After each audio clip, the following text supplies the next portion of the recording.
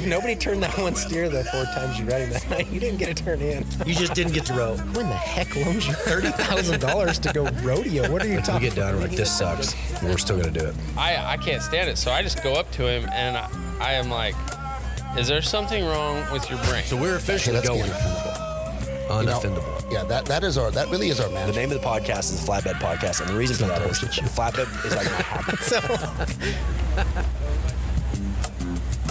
We are, as always, brought to you by Classic Ropes and Equinity Products. Okay, if you're driving, don't do this. But if you're not driving, please go rate and review the podcast. It is tremendous help. It helps us spread out to new audiences and people who may not have discovered the podcast yet. I have raved and raved about Ranch Hand Solar Lighting. I think probably one of the most special things about the company is for sure Ayla Lawson. She is absolutely a friend by all qualifications. Lacey and I were giggling when Lacey and I talked to her on the phone, and we get done. It's always like, okay, love you too. And she is a little fireball. I have so enjoyed getting to know her. But this week there's a new release date. It's Labor Day weekend for the stadium lights. If you guys haven't seen the stadium lights, you guys absolutely have to check them out. You know, we've said all along that the Ranch Hand Solar Lights are like looking at your arena with your phone turned to half brightness. They're completely functional, but they're not stadium lights. This changes everything. You can see them in person at the J2X Tennessee Special in Cleveland, Tennessee, the Equinity Platinum Medal for Charity at the Lazy E, the ANHA Shootout in Waco, stadium quality lighting, you guys. Arena jackpot use approved. So one of the things they've said is, it's not jackpot lights. That's all changed now. All inclusive kits, poles, hardware in one box. They're manufactured and assembled in Texas. Check them out at 979-551-1383. But back to Ayla, I'm telling you, she's doing big things. Every time I talk to her, she is walking into or out of a meeting with just the game changers in our industry. She is so fun. Our bonus episode is the longest one we've ever done. If you listen to any of the bonus content, it's just stupid questions back and forth. This one took on a whole new life of its own. I think it went for like 20 minutes. So excited to have her on the podcast. She's just such a special person. We recorded this a while back, and so for it to line up perfectly with the release of the stadium lights is serendipitous. Anyway, I'm excited for you guys to check it out. I'm excited for you guys to get to know the wizard behind Oz that is Ranch Hand Solar Lighting. Check it out. It is a new day. Flatbed Podcast. Let me tell you what I'm doing to tell you how it affects you. We are going into basically our second season. We're not calling it a season because I don't even know why you would do that. I mean, we're into our second year. That's all that means. We're adding a subscription option. What that means is not you have to pay to listen to every episode, but what we're doing is we're recording bonus content for every episode. With every guest, we're asking stupid questions. We're going completely off script. We're just going according to what we think would be funny. It's just bonus content. And what I found is you get a little better look into the person that's on the podcast instead of being stiff or formal. We start off with bonus content. We ask stupid questions. You get the live reaction. We've said it's like an ink blot test, right? You just say whatever comes to mind first. I personally have enjoyed it. I've loved the bonus content because, like I said, you get to see a different side of whoever's in the studio. For the month, it's $5 for the month, for the entire month, which comes out to about like $1.25 per episode. So less than a Dr. Pepper. You get to listen to all the bonus content. You can click on it and add. Now, here's what this does. By helping fund a little bit of what we're doing, it allows some travel to places that we would like to go. I was watching YouTube last night about the bullfights, and I was like, man, how cool would it be if we could go to Spain someday and talk to the people that run the bullfighting rings, right? Like go talk to the people that own the horses that are part of that. Like, and I'm only using that as an example. We're not trying to fund a trip to Spain, but I would love the option to financially be able to go to the places where things are happening that are interesting outside of maybe just only team roping in Arizona. I know we made a trip to Texas. So we're adding the subscription site, but the truth is, honestly, even if it was doing nothing but funding my Rockstar recovery bill every month, the content has been fun. It's been a blast. So like I said, $1.25 an episode is what you're investing. It is super easy. And we haven't had one bonus segment yet that hasn't made everybody laugh. It's been fun. We've enjoyed it. So what we're going to do is we're going to release 3 free bonus episodes this week, give you an idea. We're going to release 3 of them this week. You can take a look at them, see what you think. But then also after that, it'll be 1 per episode. We haven't recorded any podcast without also including bonus episodes. So I would encourage you to check it out. It's fun. I really do enjoy it. It's something it's been an addition to the podcast that I've enjoyed. So check it out. The Flatbed Podcast is brought to you by we say companies, we say sponsors, but reality, it's brought to you by other people. In the same way that you're sitting here listening to this podcast, there are other people who are investing into this process financially that are bringing this to you so that you can listen to it for free. I love that there are people running companies that have the same shared values that we have in this industry. So when we talk to you about the people that are bringing you this podcast, please understand we're talking about a company, but really what we're talking about is the people. I know you've heard me talk about Equinity products. The thing that stands out to me about Equinity is this, for my uneducated brain. It promotes the health of the pituitary gland, and the pituitary gland is what heals the body. So instead of putting in a bunch of foreign substances trying to create synthetics, what it does is it goes in and promotes the natural health of the body. We're excited about people like Trevor and Miles and Jordan Briggs and the people that are standing behind these products, Tyler Wade. There's so many people that are seeing the benefits. It improves muscle support for strength and recovery, stronger collagen, healthier coats and bones, maximizes performance with cell regeneration, and increases focus and more response. How does it do that? It does that by promoting the things that make your horse healthy. John Dowdy and his gang are great guys. I would love if you see them out somewhere, I know for a fact they'd love if you came and introduced yourself. The 30-day challenge where you get to take pictures of before and after, that's important so that you can see the results. So check them out, teamequinity.com. We are starting. I like podcasts that start, and you just get this feeling like this conversation could go literally anywhere. Ayla Lawson. Good morning. With? Ranch Hand Solar Lighting Systems. So we've run some ads, right? Yep. We get calls. We get asked about this stuff all the time. I'm going to tell you right now, before we even start, people have absolutely no idea, because I had no idea, what this thing is.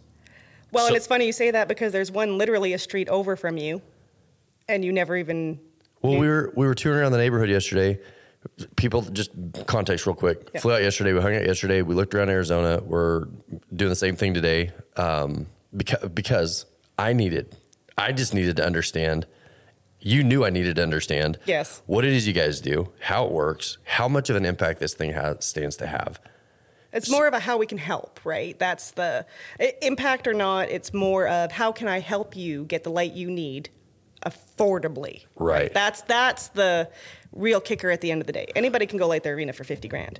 But how do you get light, like you were talking about yesterday, in those places you don't even realize you've learned to live in the dark, so you don't even realize maybe it's a problem. People, I swear, ironically, the lights are coming on for me in this because it's like people have just gotten used to having places that are dark or hard to get around, or that they have to use their phone flashlight and stuff like that.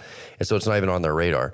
You see how easy it is to put up a solar light that is super bright, and they go, why have I been living like this? It's a problem that's solvable. In my mind, I think I've been thinking like arena lights. Because it's hot, trying to have a way that we can rope after dark and all the things that we've talked about. Yeah.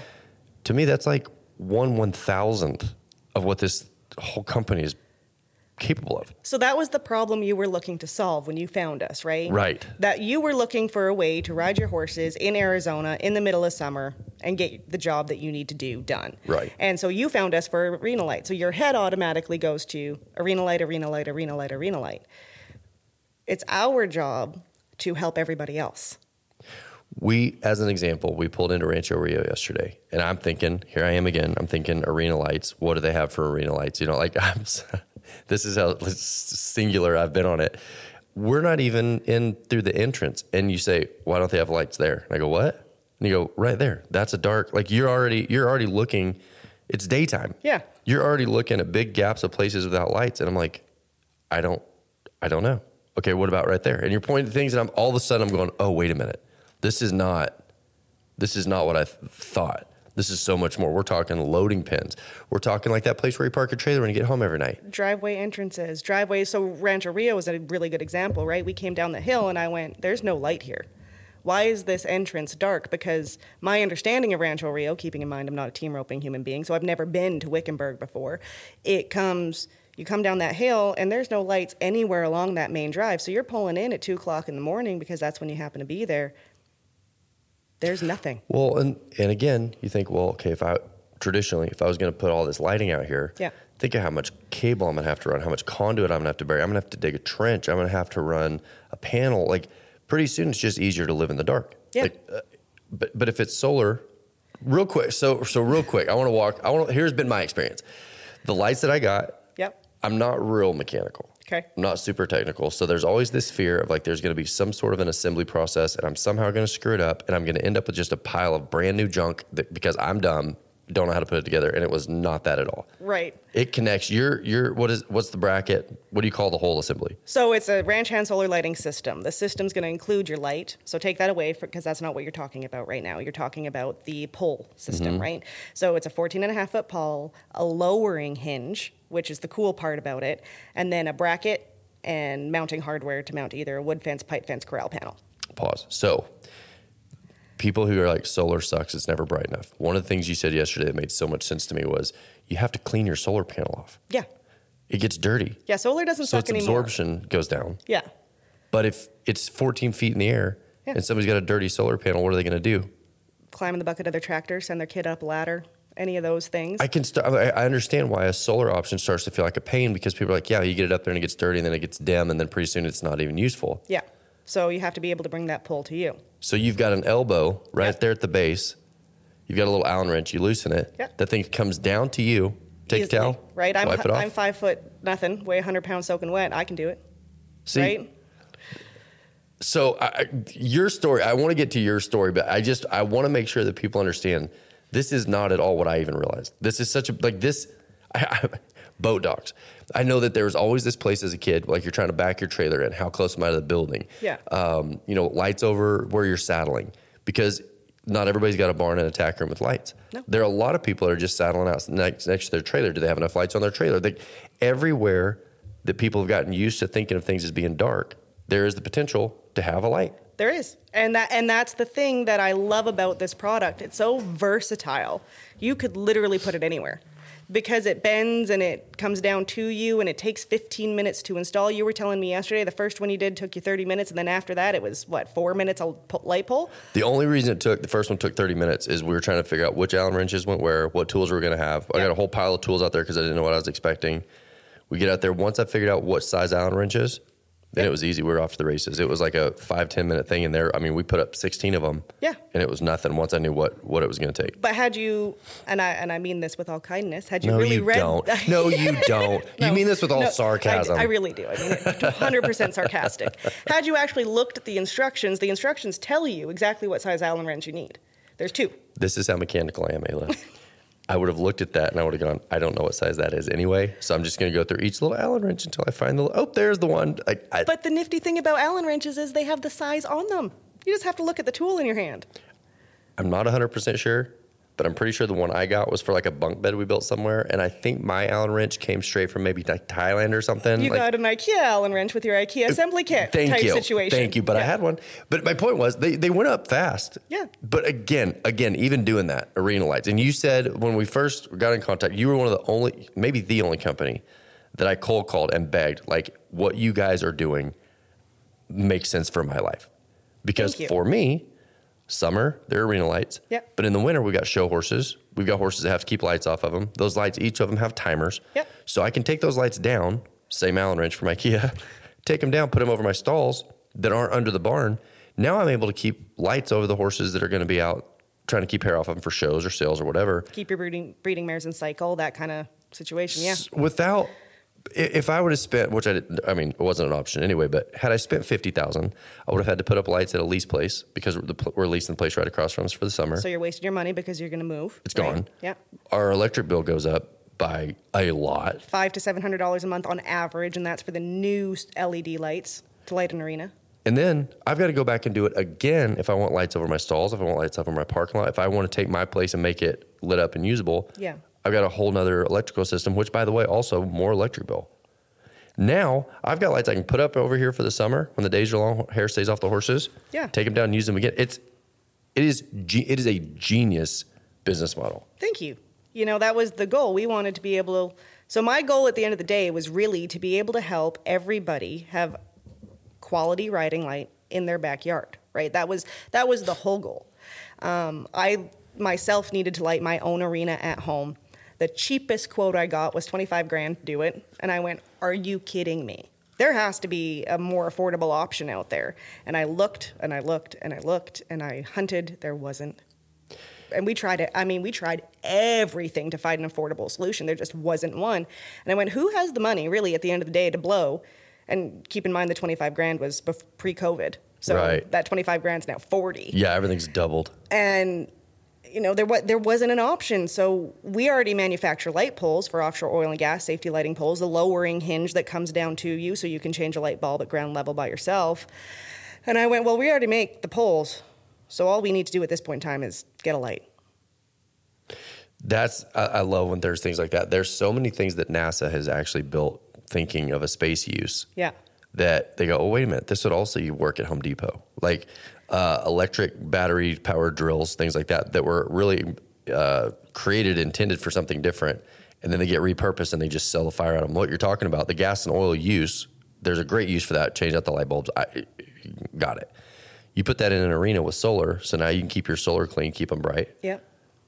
And you don't have to do it often, right? But that's a really educational thing for people. You need to clean your solar panel, whether it's on the roof of your house, on our lights, on your front gate opener that's solar powered. You need to wipe down that panel every now and then. Right. And so people make the assumption, a year, 2 years in, man, solar really sucks because it doesn't work. It's just stopped working 2 years in. No, just clean your solar panel.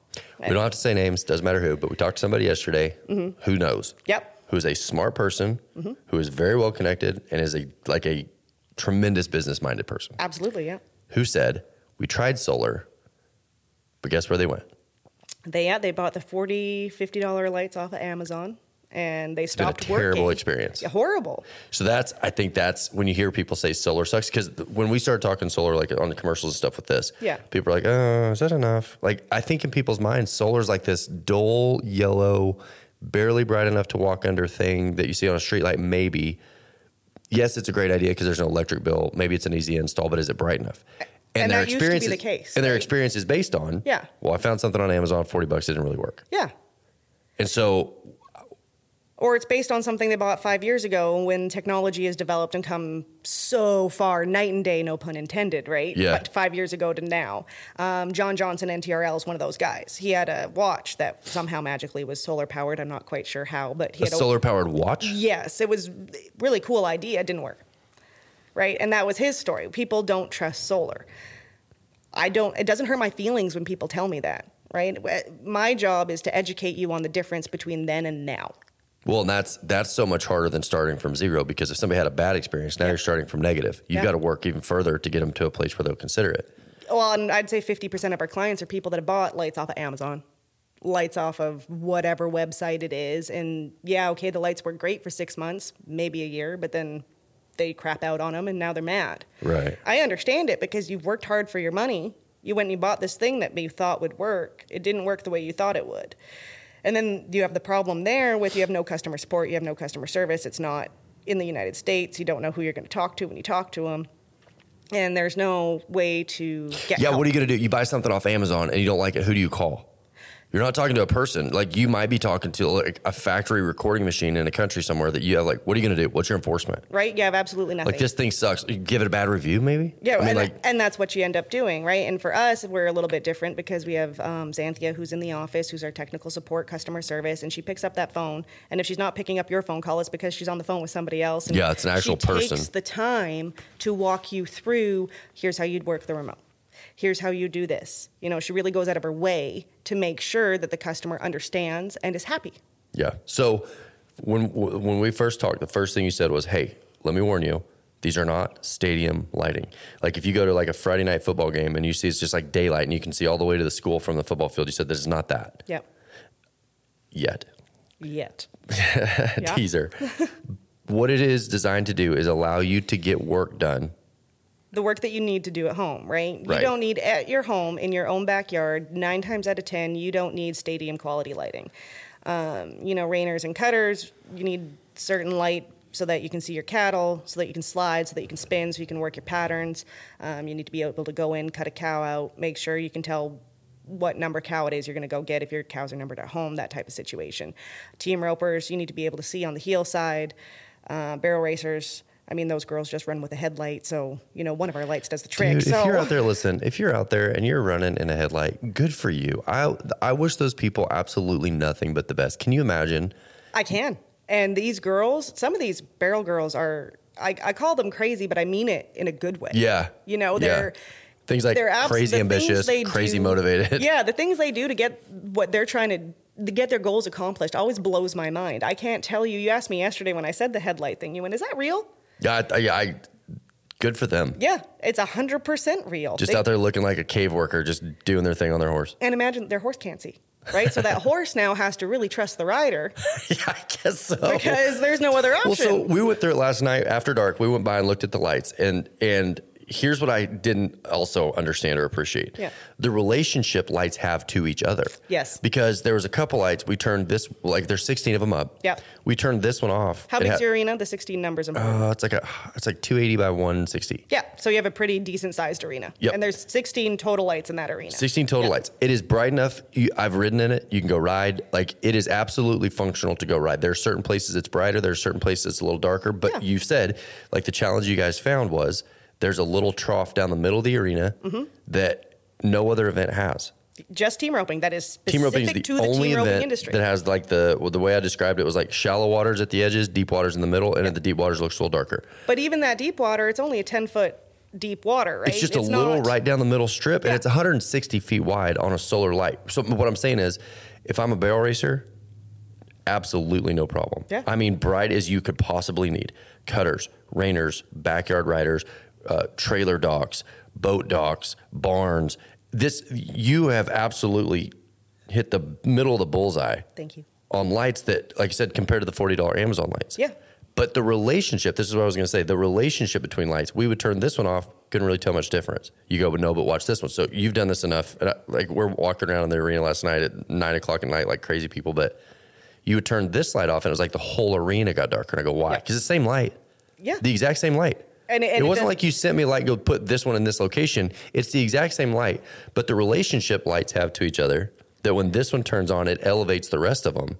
So that's one of the biggest challenges I face, right? So I have customers that I'll buy one, I'll try it out.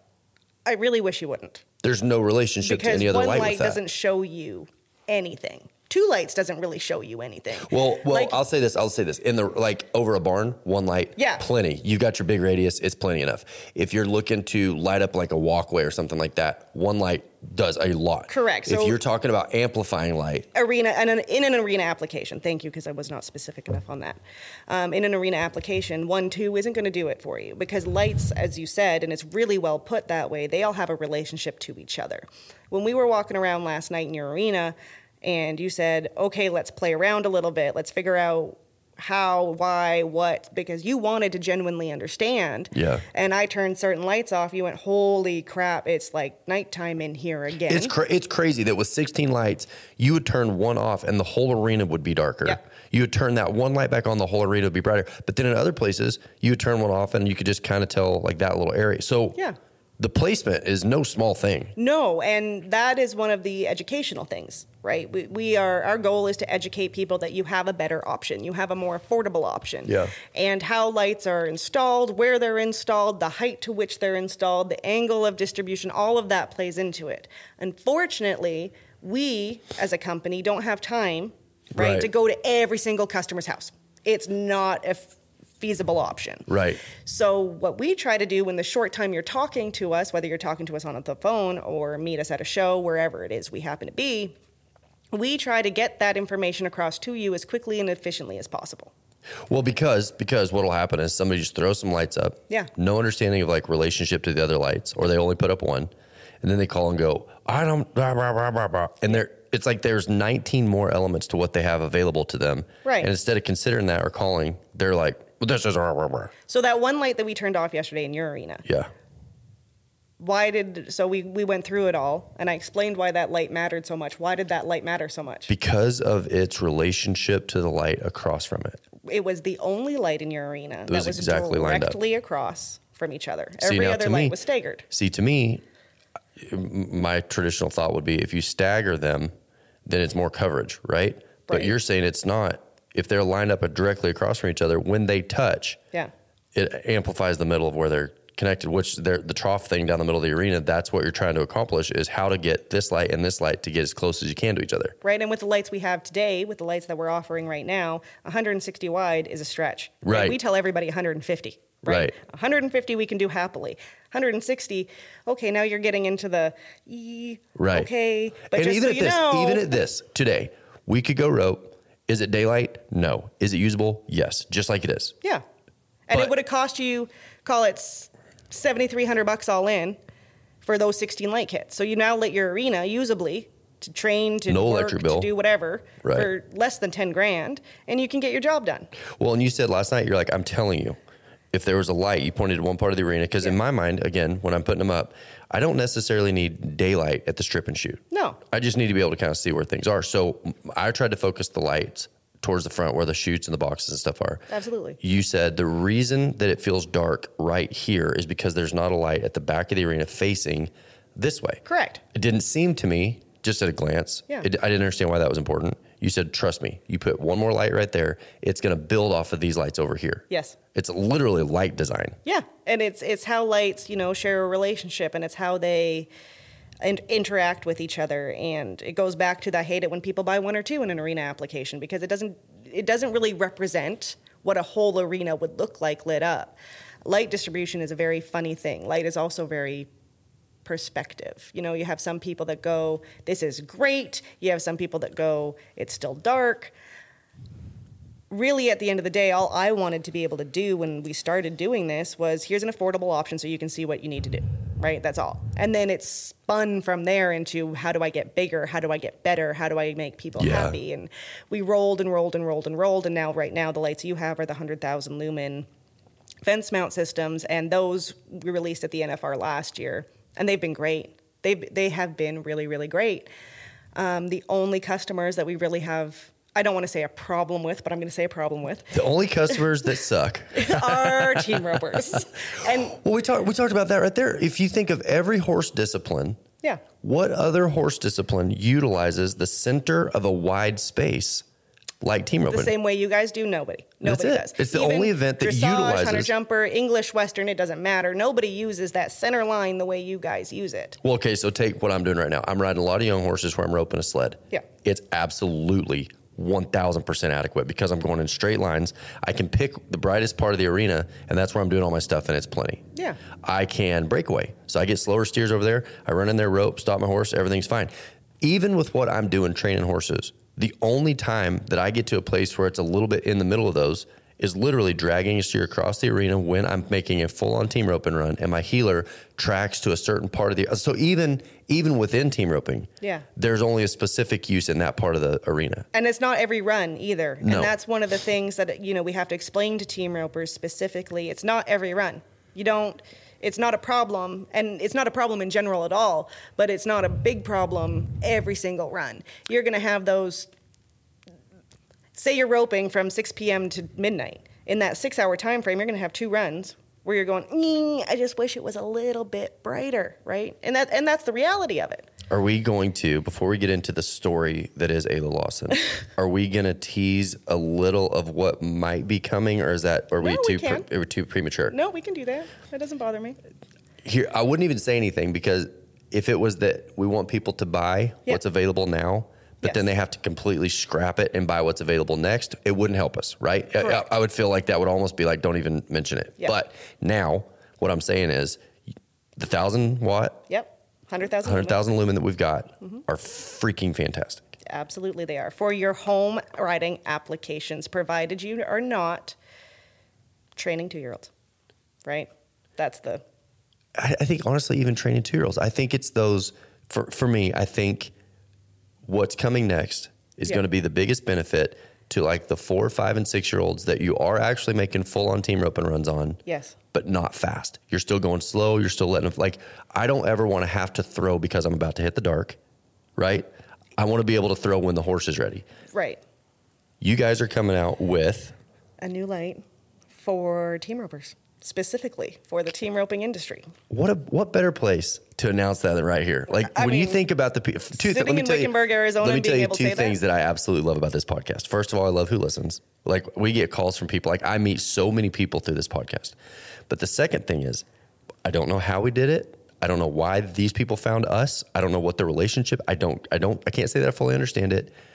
People that listen to this podcast buy things from this podcast. And I think what it is, I think it's because the companies that advertise have also made time to come out here and like do exactly what you're doing.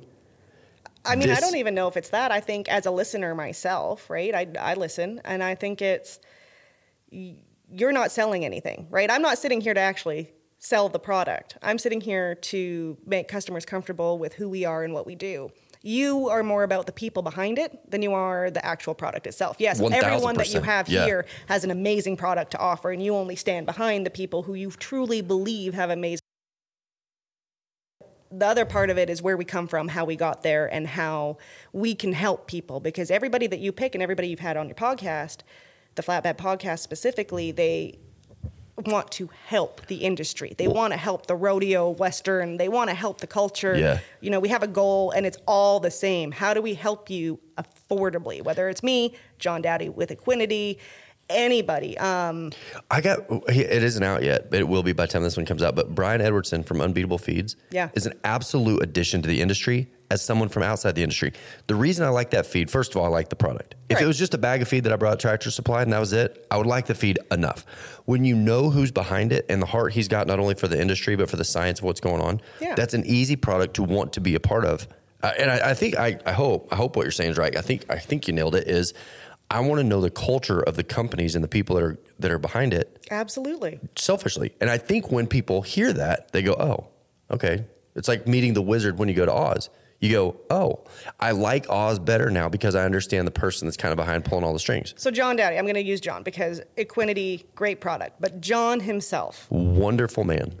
100% one of the best human beings I've ever met in my life. Right. He really is kind. He's caring. I met him in Kinder, Louisiana 2 years ago. He went out of his way to come say hi to me, welcome me into that particular show. He was just such a kind human, and I didn't know. He's such a good guy that you want to be a support to him anyway. Absolutely. But when you add the fact of what his product actually does and the fact that when somebody goes on Equinity, they never come off of it. No. And it works like he says it's going to. He doesn't tell you that your, $2,500 horse is going to turn into horse of the year by taking Equinity. That's not what he's about. He's about making your horse the healthiest it can be. And I love his approach because he goes, you take your own pictures and send them. Yep. Because by taking pictures, it's kind of like going to the gym, like you're making progress, but you don't realize it. He's like, no. Take pictures so you don't forget where you started because we guarantee that you're going to see an improvement. Absolutely. If I hear that, and I know that that's the experience people are having, it's so much easier for me to go then, shoot, I'll try it. Well, and that's all of our goals, right? John is to make a healthy horse. John Johnson with NTRL is to bring team roping to the eastern side of the world. Which, by the way, it seems like he's doing a great job. Amazing. Absolutely amazing. I cannot fault that man. He has done better than I think the rest of us could have. But it's because his goal is to make the people happy. Right. He listens to the people. Right. And then he goes and he makes changes based on what the people are telling him, or he implements new ideas based on what the people are telling him. You have to listen. Yeah. If you don't listen, you're just hard-headed and you're never going to get anywhere. I honestly think that's why the U.S. government struggles so badly with actual innovation. Innovation comes from innovation comes from the private sector because someone will benefit by listening to the people and filling a gap. Absolutely. A government that can compulse purchasing never has to listen to innovation because they're already guaranteed sales. Like you couldn't hold a gun to someone's head, tie them to a tree and say, be creative, right? Creativity has to come from freedom. It has to come from so I firmly believe it comes from a problem. Creativity comes from a problem that needs to be solved. Justin, Red Dirt Hat Company, right? Okay. There's 100 different ball caps on the market. Absolutely there is. But Justin saw a problem. We can make a better cap. We can make it last longer. We can make it more sweat resistant. We can do all of these things. And I instantly now want to go find this hat. He started in his garage embroidering himself and that kind of thing. And now you have the Red Dirt Hat Company. And that's a relatively new company, but they listened to the problem and wanted to fix the problem. I love that. So, okay. So let's go back to you. Yeah. The lighting's working. It works in 1,000 different places. You're going to see these. I can't officially announce this, but I will just say when people come to Arizona this year, yes, there are places they will go that will see your lights. Absolutely. And it won't necessarily be over the boxes. It won't necessarily be over the arena. They're going to be able to for some reason, this parking lot just feels a little safer. Oh, for some reason, it just feels a little nicer driving down. All of a sudden, what's going to happen is they're going to pull in, and the places that they have gone for years are going to start to feel safer. You guys just cleaner. Can we drop Lazy E? Yes, we can drop Lazy E. Lazy E, the bridge leading up to the arena, you showed me a picture of it. Like, it was just dark. Yeah. Good luck. If you've ever been to Lazy E, good luck. So we were there for the BFI, and Dan Wall and Sammy Miller both, approached me and said, hey, we have some problem areas where we really feel it's dark, and our contestants, our participants, our people could use a little bit of light to help them. So it's a problem. Right. And Dan's thing was he didn't want blinding white light, right? That's not what he wanted. He wanted it to you don't ever want to be looking at the light. If the light is effective, you never really see it. Exactly. You see what it points at. So we have a 120 watt light, a 500 watt light, and a 1,000 watt light right now. The bridge, I said, Dan, well, why don't we just go ahead and put the 500 watt lights on this if that's the look you're going for? Just want your contestants to be able to cross that bridge safely, more than enough light to do so with that 500 watt light. And he went, I'll try it. I am sure by now you've heard me talk about Unbeatable Feeds. It's a beet pulp pellet produced by a company that produces 70% of the beet pulp sugar in the U.S. The byproduct is the feed that we're feeding to our horses and cattle. The benefits are unreal. But you can check them out at unbeatablefeeds.com. They're available at Tractor Supply. You can get them at Tractor Supply. If you go into Tractor Supply and they don't have it, they can order it. They can put you on a waiting list and have it shipped to them. But to me, the most remarkable part of this company, for all the benefits that we're seeing in our animals, are the people standing behind it. Brian Edwardson, his team, Jason Stewart, the people that they've got stand behind this company are stand-up people. Brian is absolutely a game changer in our industry. He used to study commodities for big agricultural companies, and he's bringing all of that to the Western industry. We are all better for having him on our side. So check him out, unbeatablefeeds.com. We live in one of the hottest real estate markets in the Western industry here in Wickenburg. It can be confusing. I know that people from out of town go, okay, where does everything happen? What's in the middle of things? What's the dark side of the moon? Let me tell you, Erin Freeman, she's not only a friend, she is an absolute professional in the real estate industry. You can find her at Erin Freeman Properties on Facebook. You can check her out at erinfreeman.realtor on Instagram and TikTok. Here's what I like about Erin. She is from a team roping family. She understands that when you call and say you're looking for arena, you don't mean a riding pin. When you say I'm looking for something with stalls, it doesn't mean 4 panels chained together. She understands the industry, but she also understands the lifestyle.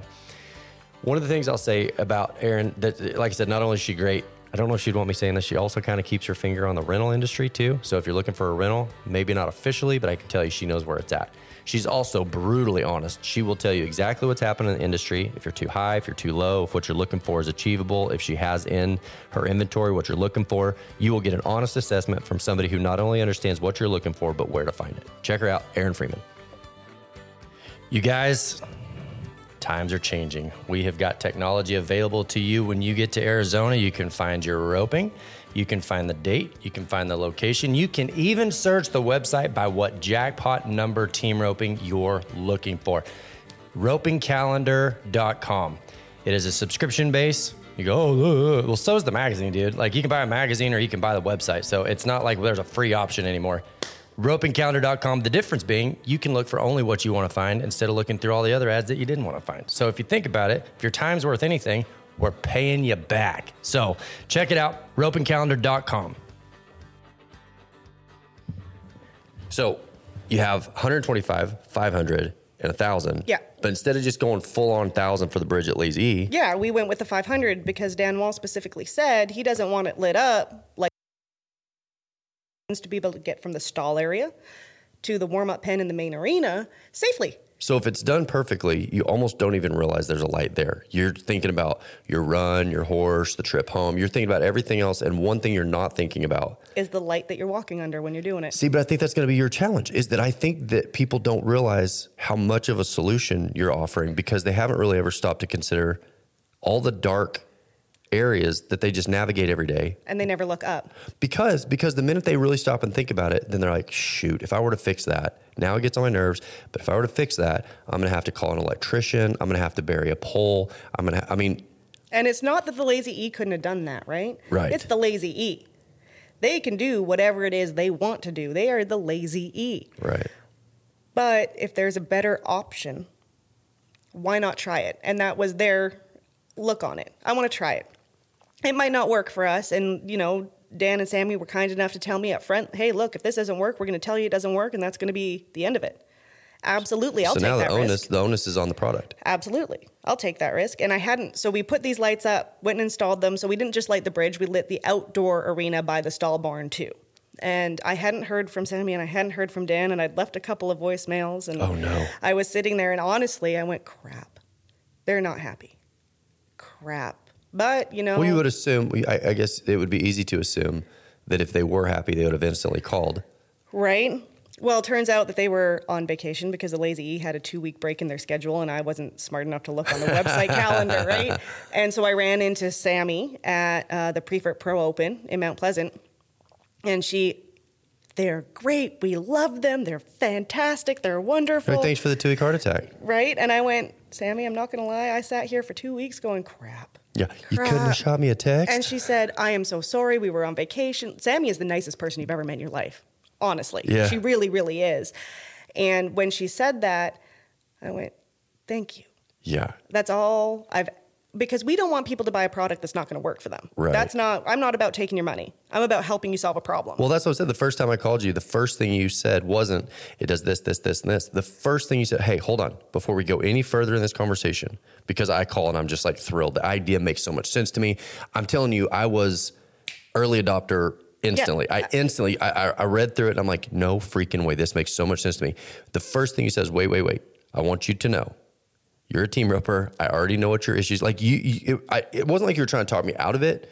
You were just making sure exactly what you said. Yeah. I want to make sure you understand what you're getting before you get it, because what I don't want is for you to feel like I've promised you this and then it comes in and it's that. And I was like, that's all. How could you not trust somebody that's really trying to solve an actual problem? Under promise and over deliver, right? Absolutely. That is the core of any business. I truly believe that. And with speaking Lazy E specifically, Sammy and Dan, 2 of the kindest human beings I've ever met in my life. If you haven't been to Lazy E, by the way, for an event, you need to go. You just need to go check out the facility. It's amazing. Even if you're not there for an event, right? It's worth seeing. Yeah, just stop by and say hi to those people. They're great. Their whole team, from the stall cleaners, the kitchen staff, everybody there. But we started with the 500 watts on the bridge because Dan said he wanted a nice ambient safe lighting. Ambiance. Right? So then if the 500 watt didn't work for what he wanted, I knew we could bump up to the 1,000 watt. Right. There's another option. Yeah. Looking to solve the problem. Correct. As it stated. Like, this is your problem. This is what I feel. We'll solve the problem. And guess what? It solved the problem. Yeah. And they're happy. They're so happy. That's been the real eye-opening part to me. Because again, I called with my specific problem. Yes. I was not smart enough to realize all of the other potential problems until you get out here and you start walking me through it. Like I said, there's places that put up temporary stalls. Absolutely. Do you really want to install a full-on light system? No. Bury conduit, have an electrician come in, install poles, concrete the whole deal for something that's going to be temporary? No. Okay, so you don't want to do that. Who wants to spend that money? Even if you had the money to spend, that's not the right solution, because when those stalls come back down, right, now you've got a permanent light situation that's just hanging out there, and you're spending money monthly for no reason. You think about, like, what about parking lots? You got a parking lot that you're going to use like pasture. Like, how many rodeos have I been to in my life where this time of year during the rodeo, this gets used, but the rest of the year it's just a pasture? So what happens is you go out there and it is pitch black. I mean, it is nighttime. The only lights you've got are either your headlights or maybe the lights off your trailer. Right. If somebody's putting on an event and they go, man, I wish we had lights out here, but it's not really worth putting lights out in a cow pasture. No. Put it, like you said, okay, so say the facility you're going to, they go, we're not putting up lights. You've got people that are putting these light systems on their trailers, so that whether anybody else has lights or not, they do. And that one light in that parking lot makes such a big difference. Glen Rose in Somerville County in Texas, right? Their parking lot is darker than dark. Isn't it weird? I remember that facility was built, and it seems in my mind, because I remember it getting built, it seems like it's still new. Yeah. It's an old facility. It's an older facility. It's still a great facility. It's a very nice facility. It's got air conditioning. Yeah, it's dark, though, right? The parking lot is dark. And so I have one customer who put a fence mount system on their trailer, and now that parking lot isn't as dark because of the one light. Well, you think about, like, for me, I know how to navigate around horses, and the futurity deal, young horses, I'm always dealing with young horses, and it's always kind of like, pay attention, right? But I think about people with kids. You got kids running around parking lots, running behind horses. On those hoverboards. There's always this fear. Like, when my kids were little, they're older now, thank God. But when they were little, there was always this fear of like, what if they don't see a horse? What if the horse doesn't see them? Anytime you hear about a horse kicking a kid, it's because that horse had some experience with a dog, which means they weren't kicking at a child. They were kicking at something that was about that height that spooked them. Yes. So you put lights in a parking lot. There's so many reasons why being able to see for you and for the horse, wherever you go, is an advantage. In my stupid perspective, I'm still just like arena light. Oh, I see. Ideas, right? Feedlots love us.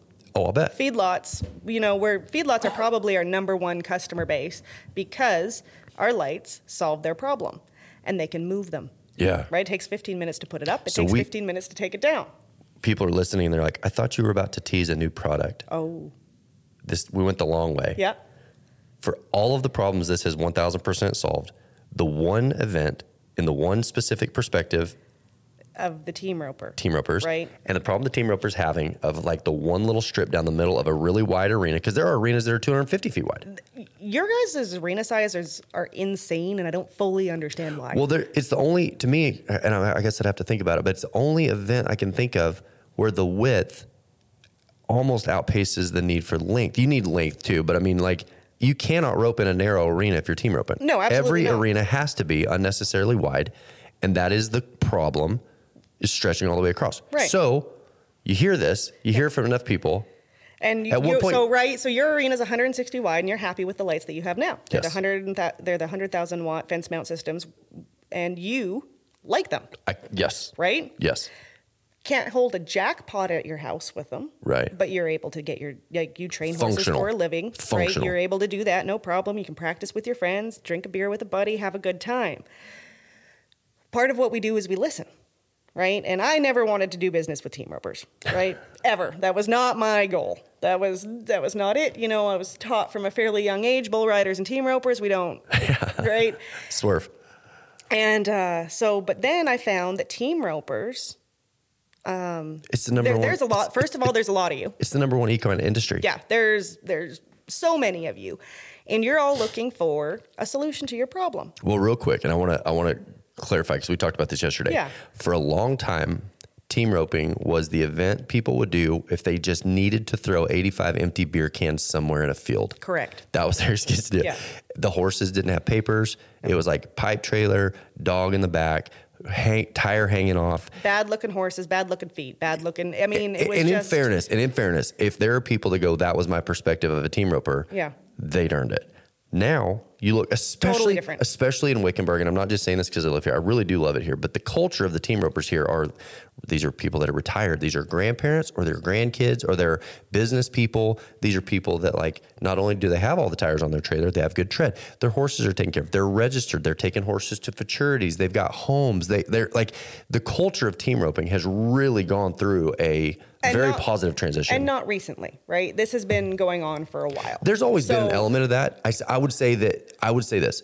There's always been two cultures in the team roping. Right. Like if you go to a team roping, it's got a $10 entry fee. You can guess the kind of team ropers you're going to see. Right. If you go to a team roping that has a $300 entry fee, and that's not picking on anybody that doesn't have any money. No, at all. Everybody has to start somewhere. But if you go to a team roping and the fees are going to be $300, you know that person is probably not taking food off their children's table, or you hope they're not, to be there that day. And what I've learned in the past 4 or 5 years is, boy, was I wrong.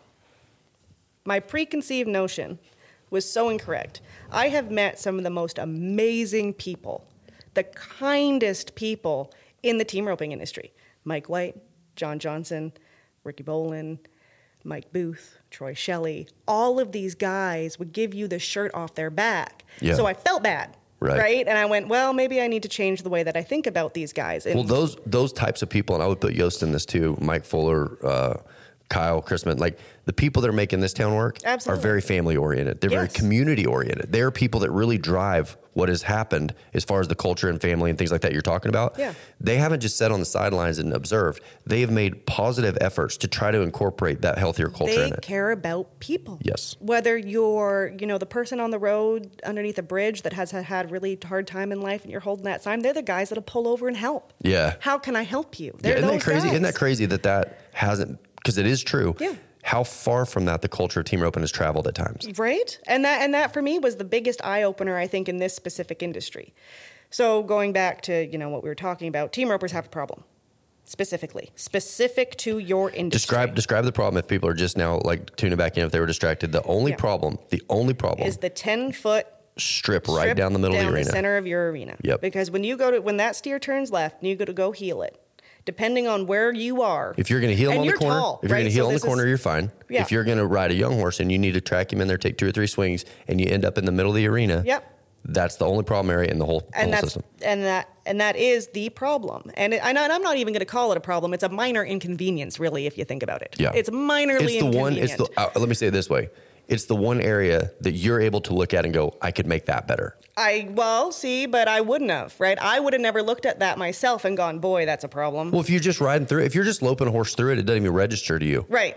But I have people, I'm going to use Mike White as an example on this because I've met Mike White at 4, 5, 6 different events over the years, and he's always hummed and hawed and, well, but is it really good enough? This is what I really want. And no.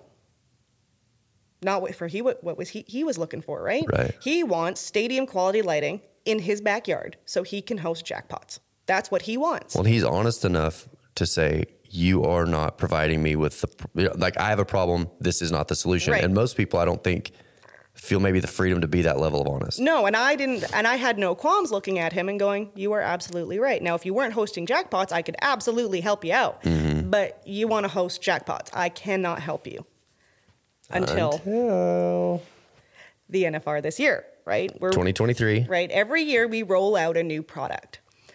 Last year it was the 100,000 lumen light that we have now that's in your arena. This year, I'm going to go toe-to-toe with stadium lighting. Come on. I'm going to do it because I can. I got to let everybody know. I've seen some pictures already of the prototype, and I need everyone to know, full disclosure, I full on asked you, like, come on, get us a prototype. Just send me a prototype. And she would not do it. She's like, not until I'm confident that it's ready. Like, I was like, no, it's fine. No, I'm going to test it. I want to make sure it's good. You will not get one until you put your stamp on it. Yep. But the pictures you've sent, they are, if I could try to describe it, this guy's standing 85 feet away from the light. On one side. On one side. So he's standing 85 feet to the side of it. And the shadow below him is crisp. Yes. 85 feet away. 85 feet away. So if you think about 85 feet the other way, and this is side to side, so it's the length of your arena, not into the center of it. Right. But that center light beam, right, that went almost, I would call it confidently 80 feet of bright light before it started to get to the ambient. When you add what I learned last night about the relationship of light, that when light encounters light, the exponential effect of that. Yeah. One light is great. Yep. You put that light with another light. Now we're talking about you guys. Here's what I said last night. Yeah. Looking at that picture, I go, game over. Game over. There is now no reason that I could see that somebody would go wire lights in. So if I can stadium light an arena for under $10,000, that's the goal, depending on the size of the arena, right? So I'm talking average 150, 250. That is an average size team rope and pin. If I can light that for under 10 grand, I think I can really help the whole equine industry. So this is why, if it was that they were going to have to scrap what they buy today, no, I would say let's not even talk about it. But they don't. No. What you told me was if you take that light, replace it with the stadium lights. Now, the lights I've taken down, now they've got function anywhere else I want to take them. I can go park in a parking lot. I can go put it over a stall. That light doesn't lose its usefulness or its function. No. Now it just gets repurposed to another part. So if somebody goes, well, I'd like the stadium lights. Great. You can buy the 1,000 watts today. Get your job done that you need to do for the summer, right? And then in December, when you actually maybe kind of tease pre-release somewhere in Wickenburg, perhaps sometime in November. I don't know. We'll talk about it. I think we might need But let's say that were to happen. They take that, they put that in the arena, and they take the other lights, and now they've got wherever they need it. And that's the whole point of our product. Our product is built and designed to be useful. We never want you to have a problem with the product, which is why I won't give you a prototype, right? No. Because I haven't finished testing it yet, and I'm not putting something out there that doesn't work. You guys need to understand, I feel like I'm a pretty persuasive person, and I have gotten nowhere. Polite. Polite. Yeah, we're rude, but you're like, yeah, but no. Yeah, I mean, just no, because it's not that it's not there. I know that it's there. Well, the pictures show it. Right? You can see what it's going to do. But I need to make sure that it's going to stand up to hurricanes, because all of our products are 150 mile an hour wind rated hurricane. Because again, It wasn't created to be an arena light. It was created in the gas and oil business. Yes, it was created to be offshore oil and gas lighting. That's where it was supposed to be. And that was its original function. Yep. So it was built with the stability of a completely different industry. Yeah. And I mean, we get asked all the time, well, how weather resistant are they? Well, I don't know if you've been to an offshore oil rig, but they're all over the world on offshore oil rigs. And so the weather at all of them no are matter not what nice. kind of weather you have, and I'm from northern Alberta, right? So I know what cold is. I now live in the Gulf Coast, Texas. I know what hot is. So when we develop these things, we make sure that the extreme colds and the extreme heats, and then bring on the wind. Because oil and gas, we have to be windproof. So I want to pivot here because from a product standpoint, I'm confident you guys are this is the future. Thank you. It won't be long. I just know how the world works. It won't be long until people start trying to copy you, but you've got all the patents. I have all the patents. I have the name brand recognition now that and I'm so thankful. Do you feel like for that happened just recently? It's like all of a sudden you guys just went from like, I'd never heard of you to everywhere. Every time I look up. Yeah, I went to sleep on a Monday. No, like literally it was a Monday. I went to sleep on a Monday and we were just, Ranch Hand Solar Lighting Systems, helping people get light where they need it most, whatever. And I woke up that Tuesday, and for whatever reason, that Tuesday, boom, we had just gone, and it was during the BFI. And Joey Gamble from Prefert, I love him dearly. He is the kindest human being you've ever met. If you ever have an opportunity to meet him, I'm going to introduce you to him just to meet the guy because he's so great. Shout out Prefert if you guys want to jump on this podcast. What's up? I wonder, Joey. I wonder if you could come up here. So Joey, he was one of the first people that I met while we were at the BFI. I've met him at other events, and we're friendly, and vendors try to be friendly with each other, but you're always What's kind of his on role guard. at Prefert? So he has the Oklahoma and North Texas region of the outside sales department. Gotcha. He's amazing. And so we got talking, and he's just the kindest guy at Prefert. I really liked him. He really liked me and the product and vice versa. And I'm thinking of ways while I'm sitting at the BFI going, how can I mount this to that estate fencing that Prefert just rolled out with? Because that estate fencing is beautiful. I would describe Ayla as like a bird dog seeing a bird. When she walks into a facility, you've got this eye of like, okay, if you did that right there, you've done this long enough now. Okay, if you did that right there, that's going to work with that. It's fun to watch because everywhere you go, you see the potential that other people just walk past and would never notice. I try to. So you do. And the potential thing, so John Johnson with NTRL, JX2 Productions over on the East Coast, great guy. Is he the president of the U.S. in the World Series now? He might be the president of the U.S. World Series. U.S. Finals. He's, yes, he is. Yes. Yeah. So he walked past my booth 30 times at the BFI. 30 times. Because nobody ever looks up. Right. If you just looked up, you'd see the lights, right?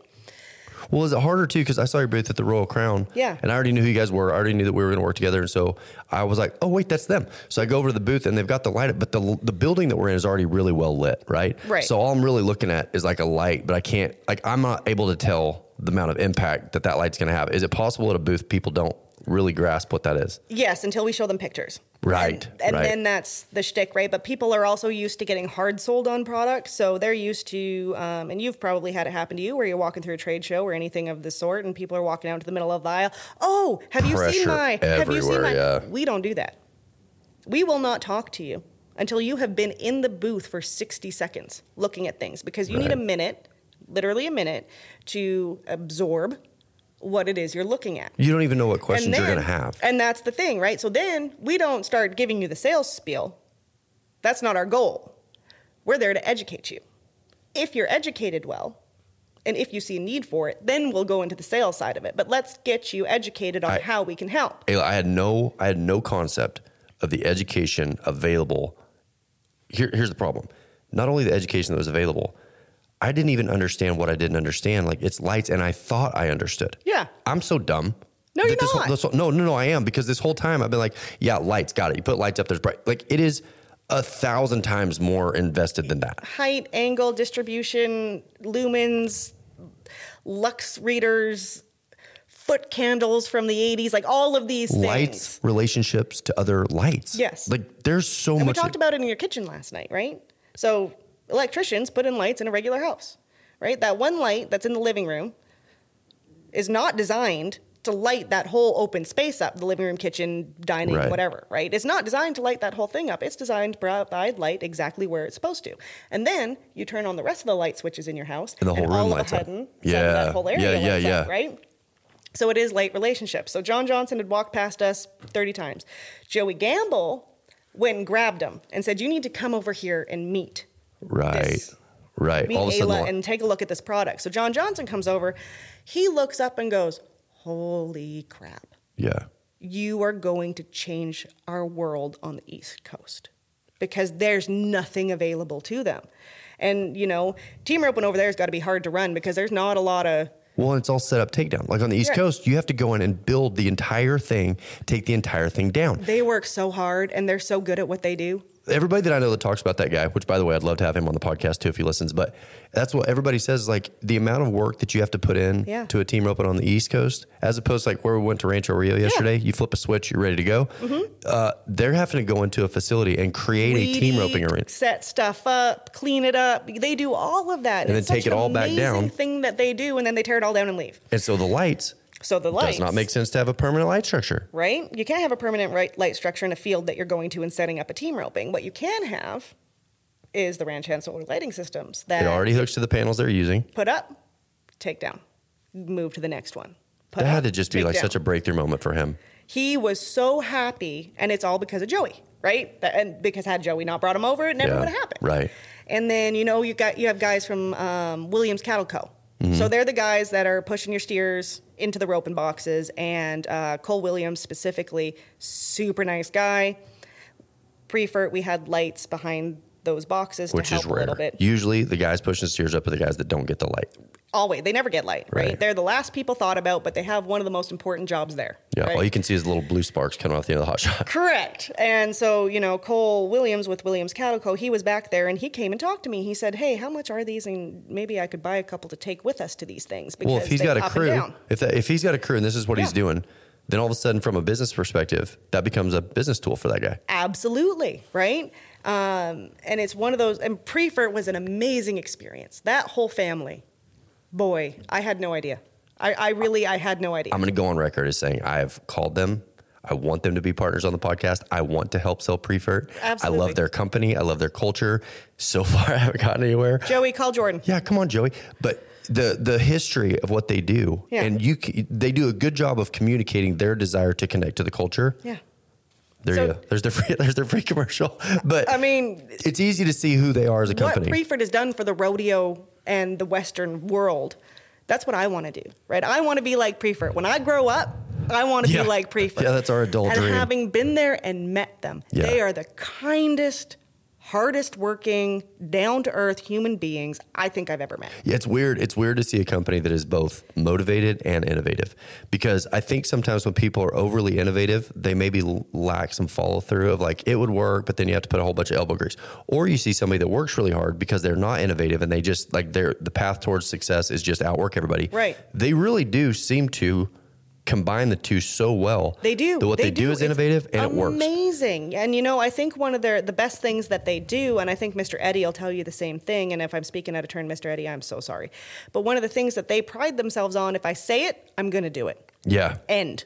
Well, right? that's you. That's one of the things you've said is so important to you is like the follow through. Right. So, and that's the thing. If you say you're going to do something, you need to be able to follow through on it, because otherwise you lose the trust of the customer. Yeah. Whoever the customer is, whether it's Billy Bob Joe down the road or it's Eaton Krause Heinz. I swear that's why I try to be so protective before I'll stand behind a product. Yeah. Is I don't ever want somebody to trust me on something and then they find out, oh, that was just a sales deal. That was just Jordan trying to make a living on a podcast. Like I genuinely love when somebody will reach out and be like, dude, I've been feeding beet pulp. I can't believe the difference it makes. Hey, I've had my horse on Equinity. I bought hay from Bales. Yeah. That to me is a really like a validating You did it feeling. yesterday with Rockstar, right? You got me a Rockstar and you said, hey, let's try this. And I went, man, I don't like energy drinks. That's not my thing. I'll drink a pot of coffee before I drink an energy drink. He went, but please just give it a try. I just want people to like the things that I like. I have never had an energy drink in my life that I have enjoyed. You handed me this Rockstar. Tasted like I could drink 100 of them. Now I'm not going That's to the because problem. I'll probably give me a heart That's the attack, problem. right? But in that same vein, You stood behind what you believed in. But that's exactly it. Not only will I do it at a Rockstar at a gas station because I'm like, oh, I like this thing and I think you might like it too.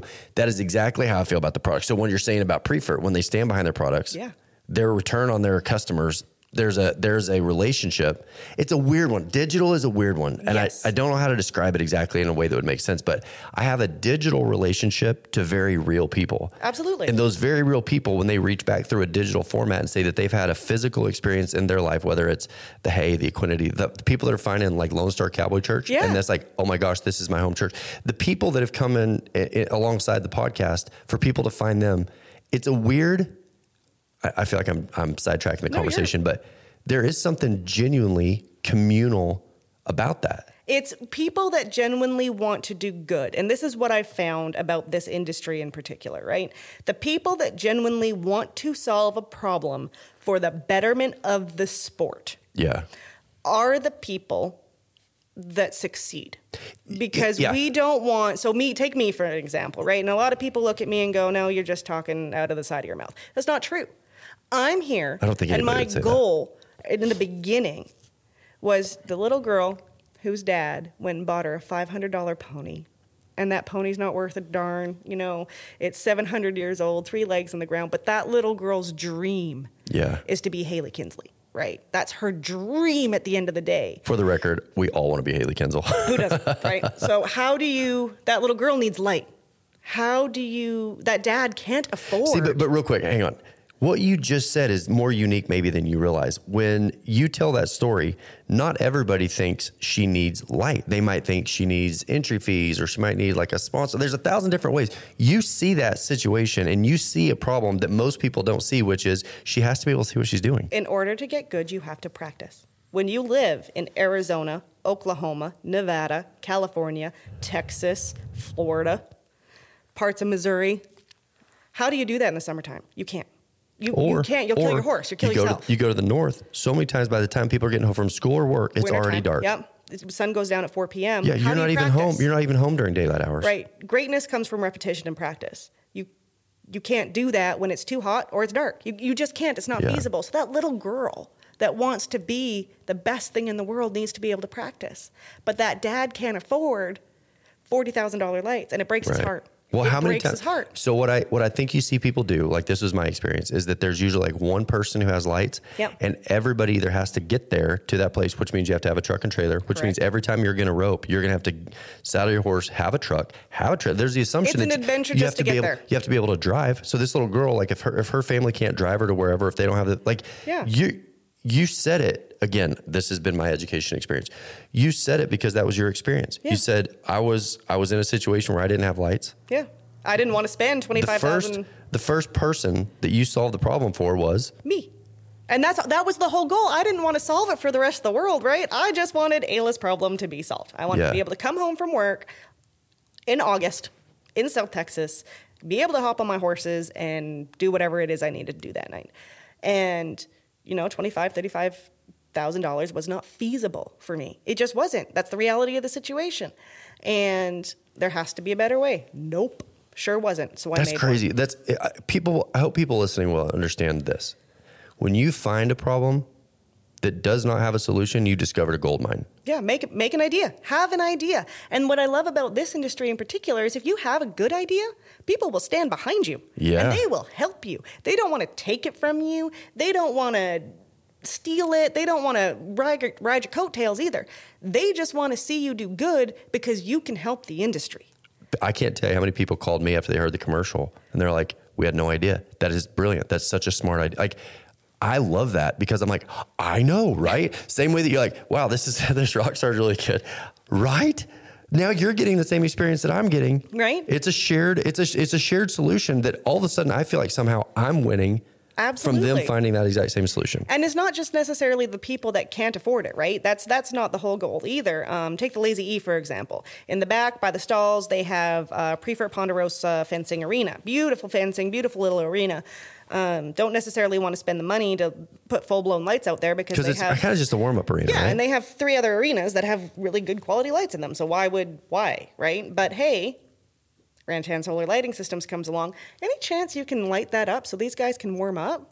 Sure. Let me ask you something. And I think people listening, I'm going to ask you this too. So if you're listening to this podcast, let me ask them a question. I'm going to ask you a question. How many lit warm-up arenas are there in the state of Arizona. And people are going to start thinking right now, and they're going to go, wait, they're going to go to all the different places they go, and they're going to think about warming up, and they're going to go, wait a minute, it's pitch black. Mm-hmm. And I've just gotten used to that. I've just gotten used to the idea of it just being absolutely pitch black. I'm not picking on anybody. I'm not even going to bring up a name. I'm just thinking of an arena right now, and I went to 2 or 3 or 4 jackpots there last year, and I'm thinking, when I left the arena, I had my cell phone with my camera on. Absolutely. So that I could not only find the warm-up arena, because if there was lights, at least you know where you're going. Yeah. Like if you could see like, oh, over there's the warm-up arena. Because I have people ask me all the time, hey, where's the warm-up arena here? Yeah. Well, it's through that dark parking lot. You just got to go look around. You'll eventually find it. And you get out there and you can kind of like, maybe there's some glow coming off the arena, but it's the secondary uses that people don't put together of like, this does not have to be this way. Absolutely. And that's where, you know, we come in handy. And it's not, like I said, it's not just for the little girl whose dad is heartbroken that he can't do better. It's for everybody. I tried my best to solve a problem. And this new light that we were talking about, and we kind of stopped talking about it because we got sidetracked. But this new light is now for the, I'm going to say this, and I'm going to, please nobody get offended when I say this. It is for the light quality. Expectations through the roof people, right? So wait, say that again. It's for the people who have through the roof expectations. This is not Correct. the little girl that just needs enough light to ride. No, this is for 100,000 lumen light for her. The ones that we have right now, adequate. Not even adequate. No, for that you're right. little girl. You're right. That's what would the word?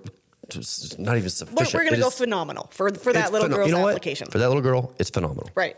So the new light that we're, going to have at the NFR, and maybe we'll pre-release it in Wickenburg, who knows? Maybe what will happen also, if you're listening, maybe one day I'm going to post a picture on my Instagram, and I just won't even say anything. It'll just be like a light shone right down the middle of the arena in the little deep water part of the arena. We don't know. We don't know. And so this new light is for the guys that want to hold jackpots. It's for the hardcore. I don't want to call ropers weekend warriors, because ropers are the exact opposite of a weekend warrior. But it's for those guys that are holding jackpots. They want to go the extra mile. I'm not going to name any names, but they're some of the best guys in the industry that need the best light to get what they're trying to do done. And I'm still going to be able, or I'm going to try my very best to make them happy. There's just, I know I've already said it, but I want to reiterate. The minute that one little challenge area is resolved. At 160 wide. If you were 160 10 feet less wide. Right. No, exactly. But I'm telling you, I'm sitting here, the more I even now think about it, it's game over. Solar lighting is literally, it is the future. Hopefully. No, I'm telling you, there's no other option. Why would someone prefer, because we've had, like when we lived in Egan way back in the day, we had the big old lights that if you turn them on, it took 15 minutes to warm up, and then they would come on and light placement, stuff like that. And bugs liked them, and it was a whole thing. But the amount of electricity they took, and then my dad and his deal, they bought that facility in Alvarado, and they had the old can lights, the big yellow lights. Yeah. They put in the LEDs, instantly the whole feel of the facility changed, but there's still an electric bill. Like if it's an indoor arena and you can hang the lights that you're talking about from, okay, that's a question I have. Yeah. For an indoor arena that doesn't have the solar capability, what do you do? Sure. So we have what we call an indoor solar light. The panel is external to it. It's just wired to the light. Correct. Now, the only crappy part about that one, and I'm not even going to call it crappy, but I mean, I have no issue with it. Some people do, and I get it, is you have to drill a teeny tiny little hole through your roof so that you can connect the cable to the panel. Well, if you had the right grommet, that's going to seal that anyway, right? Just silicone around it. Problem solved. Right. Problem solved. But one of the biggest problems we had before the LEDs in Alvarado, because we ran that facility for a year, was the expense. The nightly expense, like if those lights were on, our profit margin was decreasing.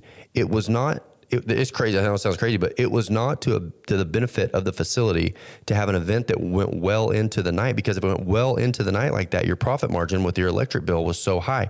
But what you're saying is it's a one-time expense. You've got your solar panels on top. Now your lighting is not only adequate with stadium. I'm getting way ahead of myself. No, you're fine. But if it goes the way that it's going, yes. Now your electric bill is literally zero. It's a one-time install. That light has effectively paid for itself. And what's the time frame? On average, 18 months. So in 18 months, that light has not only paid you back for what you put into it. Yep. Now you've got all the future use of that light and it's for free. And it's a 10-year lifespan light, right? So you invested 18 months worth of money into it, right? Now you have 8.5 years of free light. Okay. I got to know who you are, because I know there's somebody listening going, who is this lady? Hi, I'm Ayla. This is Ayla Lawson. Originally, now we get to meet the wizard. We've seen Oz. Oz is amazing. Oz is the future. Solar lighting will take over. You will get to Arizona. Watch and see. I'm telling you right now, because what I'm going to do now, because I live around all these producers, right? Like they're friends. Yeah. I will now take it upon myself, because I rope at these arenas, to go, why is this okay? You don't have to do that. Watch and see. I'm going to. Thank you. Again, in the same way that I like giving rock stars to someone, go, I think you're gonna like this, because it's like it's a middle child syndrome. Just try it. I think it's the middle child syndrome where I'm like, I always had this feeling like if I got lost in the woods, nobody's gonna come look and find me. So the more solutions I can provide, the more valuable I am to the community. Absolutely. Anyway, doesn't matter. You started all this where? In Waller County, Texas. But you started Alberta, Canada. So originally Canadian. Originally Canadian, from the cold part of the world where life sucks because it's cold and snowy all the time. We're fast forwarding, and you're going to change the whole industry through the lighting, but that wasn't that. Not on purpose. That right? You accidentally So I'm a chef by trade, right? That's what I went with a fancy star. What's it called? A Michelin star. Somebody out there is Googling Michelin star chef. So I worked at the Mayfield Inn and Suites at Edmonton. How'd you get into that? Again, it was also an accident. Everything I seem to do is by accident. You look up one day. I needed a job. I couldn't find anything that I really wanted to do. So, hey, I like cooking. Let's go cook, right? Was cooking always part of the deal, like growing up? My great grandma and I spent a lot of time in the kitchen together, making dinner, making cookies when I went over there and visited and that kind of a thing. And she kind of... What's the food in Canada? I know, other than ketchup chips, it's the only thing I know that's distinctive. So ketchup chips are my favorite, just so you know. Hey, I found a place you can order them online. It used to be that, like, when I had buddies going to Canada, I'd send them with cash, and I'm like, hey, Tom Hortons, give me some ketchup chips. Yeah. You can order them on Amazon. Yeah, you can absolutely Don't even have to go to Canada anymore. $40 a bag. Well. Or, you can just call one of my siblings and have boxes and boxes sent, right? So your siblings out there like, you shut up. We're not sending ketchup boxes. Exactly. So what's the food Canada, culture, though? So where I'm from Alberta. We have, and I'm sorry, Texans, we have the best beef in the world. Straight up best beef comes out of Alberta, Canada. For what? Like, what makes it better? I firmly believe it's our grass that we have. It's more nutritious for the cattle, so you just get you're not having to feed and fill out. You just have good quality beef, right? Well, and I think even the feedlots will tell you it's not. Please don't get mad at me, cattle raisers, because I also love Texas beef. Okay, you don't have to clarify. We know, and honestly, like, just from a corporate standpoint, some of the biggest feedlots, the people you're working with now, they're in Texas, and they're doing a great job creating beef. California actually does a good job, but it's not the same as cattle being raised on really high quality, good grass. No, I think cattle people even tell you and this. Whether it's Alberta, Montana, Wyoming, anywhere like that, up north, we just have better soil. Therefore, we have better nutrition in the grass. More cattle per acre. That's just science. Yep. So for me, food at home, steak and potatoes. Steak and potatoes. Steak and potatoes. What do you want for dinner? Steak and potatoes. Do you want to change your potato? Yes, because a potato comes in many forms and is the best food on the face of the planet. Let's fry it. Let's mash it. Yeah. Bake it. Do whatever you want to the potato. But steak and potatoes. So that's the food culture. Yeah, that's our food culture. And is Alberta is a little more like, when you think of Canada, Alberta, that's like where Calgary's at. Correct. Banff. Banff, Jasper, Edmonton, Fort McMurray. It's kind of got more of the rural feel. It's not like the Vancouver. No, and the oil sands. So I moved from Texas of Canada to Texas of Texas. So you guys are oil there in Alberta. So that's where most of the oil money in Canada comes from. I'm not going to say all, but I'm going to throw in 96% of the oil money comes out of Alberta, Canada, and the tar sands that are up north. So I went from Alberta, which is a cold Texas, to Texas, which is a hot Texas. And so the culture, the people, we're all pretty similar because we all come from the same kind of a background. Whether you're ranching or in the oil and gas industry, same. It's crazy how much industry shapes culture, because the average person that has just a regular job, the kid that's working at Jack in the Box or whatever, may not understand the nuances that he lives in. No. That's just life. But the actual, I really do. I think the nuances in the culture are so many times really shaped by the main industries in those areas. Absolutely they are. So then you go to Saskatchewan and you have grain, right? Saskatchewan is a grain province. Grain. Okay. And so that's a little bit more like the Kansas. Correct. Right? So we're all the same really at the end of the day. But it's cold there. It's not cold here. That's pretty much the difference. So you decide, all right, I'm going to be a chef. Right. So I was a chef, and I was at home by myself for my first holiday. So my parents moved to Houston, Texas to start a company. They very, very good company. They did absolutely amazing, brilliant human beings. Who ended up with that company? Me many years later down the road. So they moved to Texas, and I did not. I stayed at home. I was trying to make a go of being a grown-up. Sure. I didn't do a very good job. This is my chance to live with no curfew. Correct. And I didn't do a very good job of being a grown-up. And then I was home alone on Easter because when you're a chef, you never get holidays off. But hey, I got a holiday off. So I had Easter off, and I was sad because I had no family there. And then it snowed on June 1st. And I went, this is ridiculous. Yeah, I can't live like this. I just took my snow tires off my car. Ridiculous. Yeah. It's snow June 1st. in the winter is one thing. Snow in the perceived summer, absolutely. No good. So I wasn't doing a good job of being a grown-up. And I called my mom and I said, hey, I'd really like to move to Texas. And my mom said, please come to Texas. Yeah, she's probably excited. Here we go, move to Texas. And then, so they had their company, and they're the brilliant minds behind the lowering part of the light pole, the ranch hand solar lighting system. That was their invention. Yeah.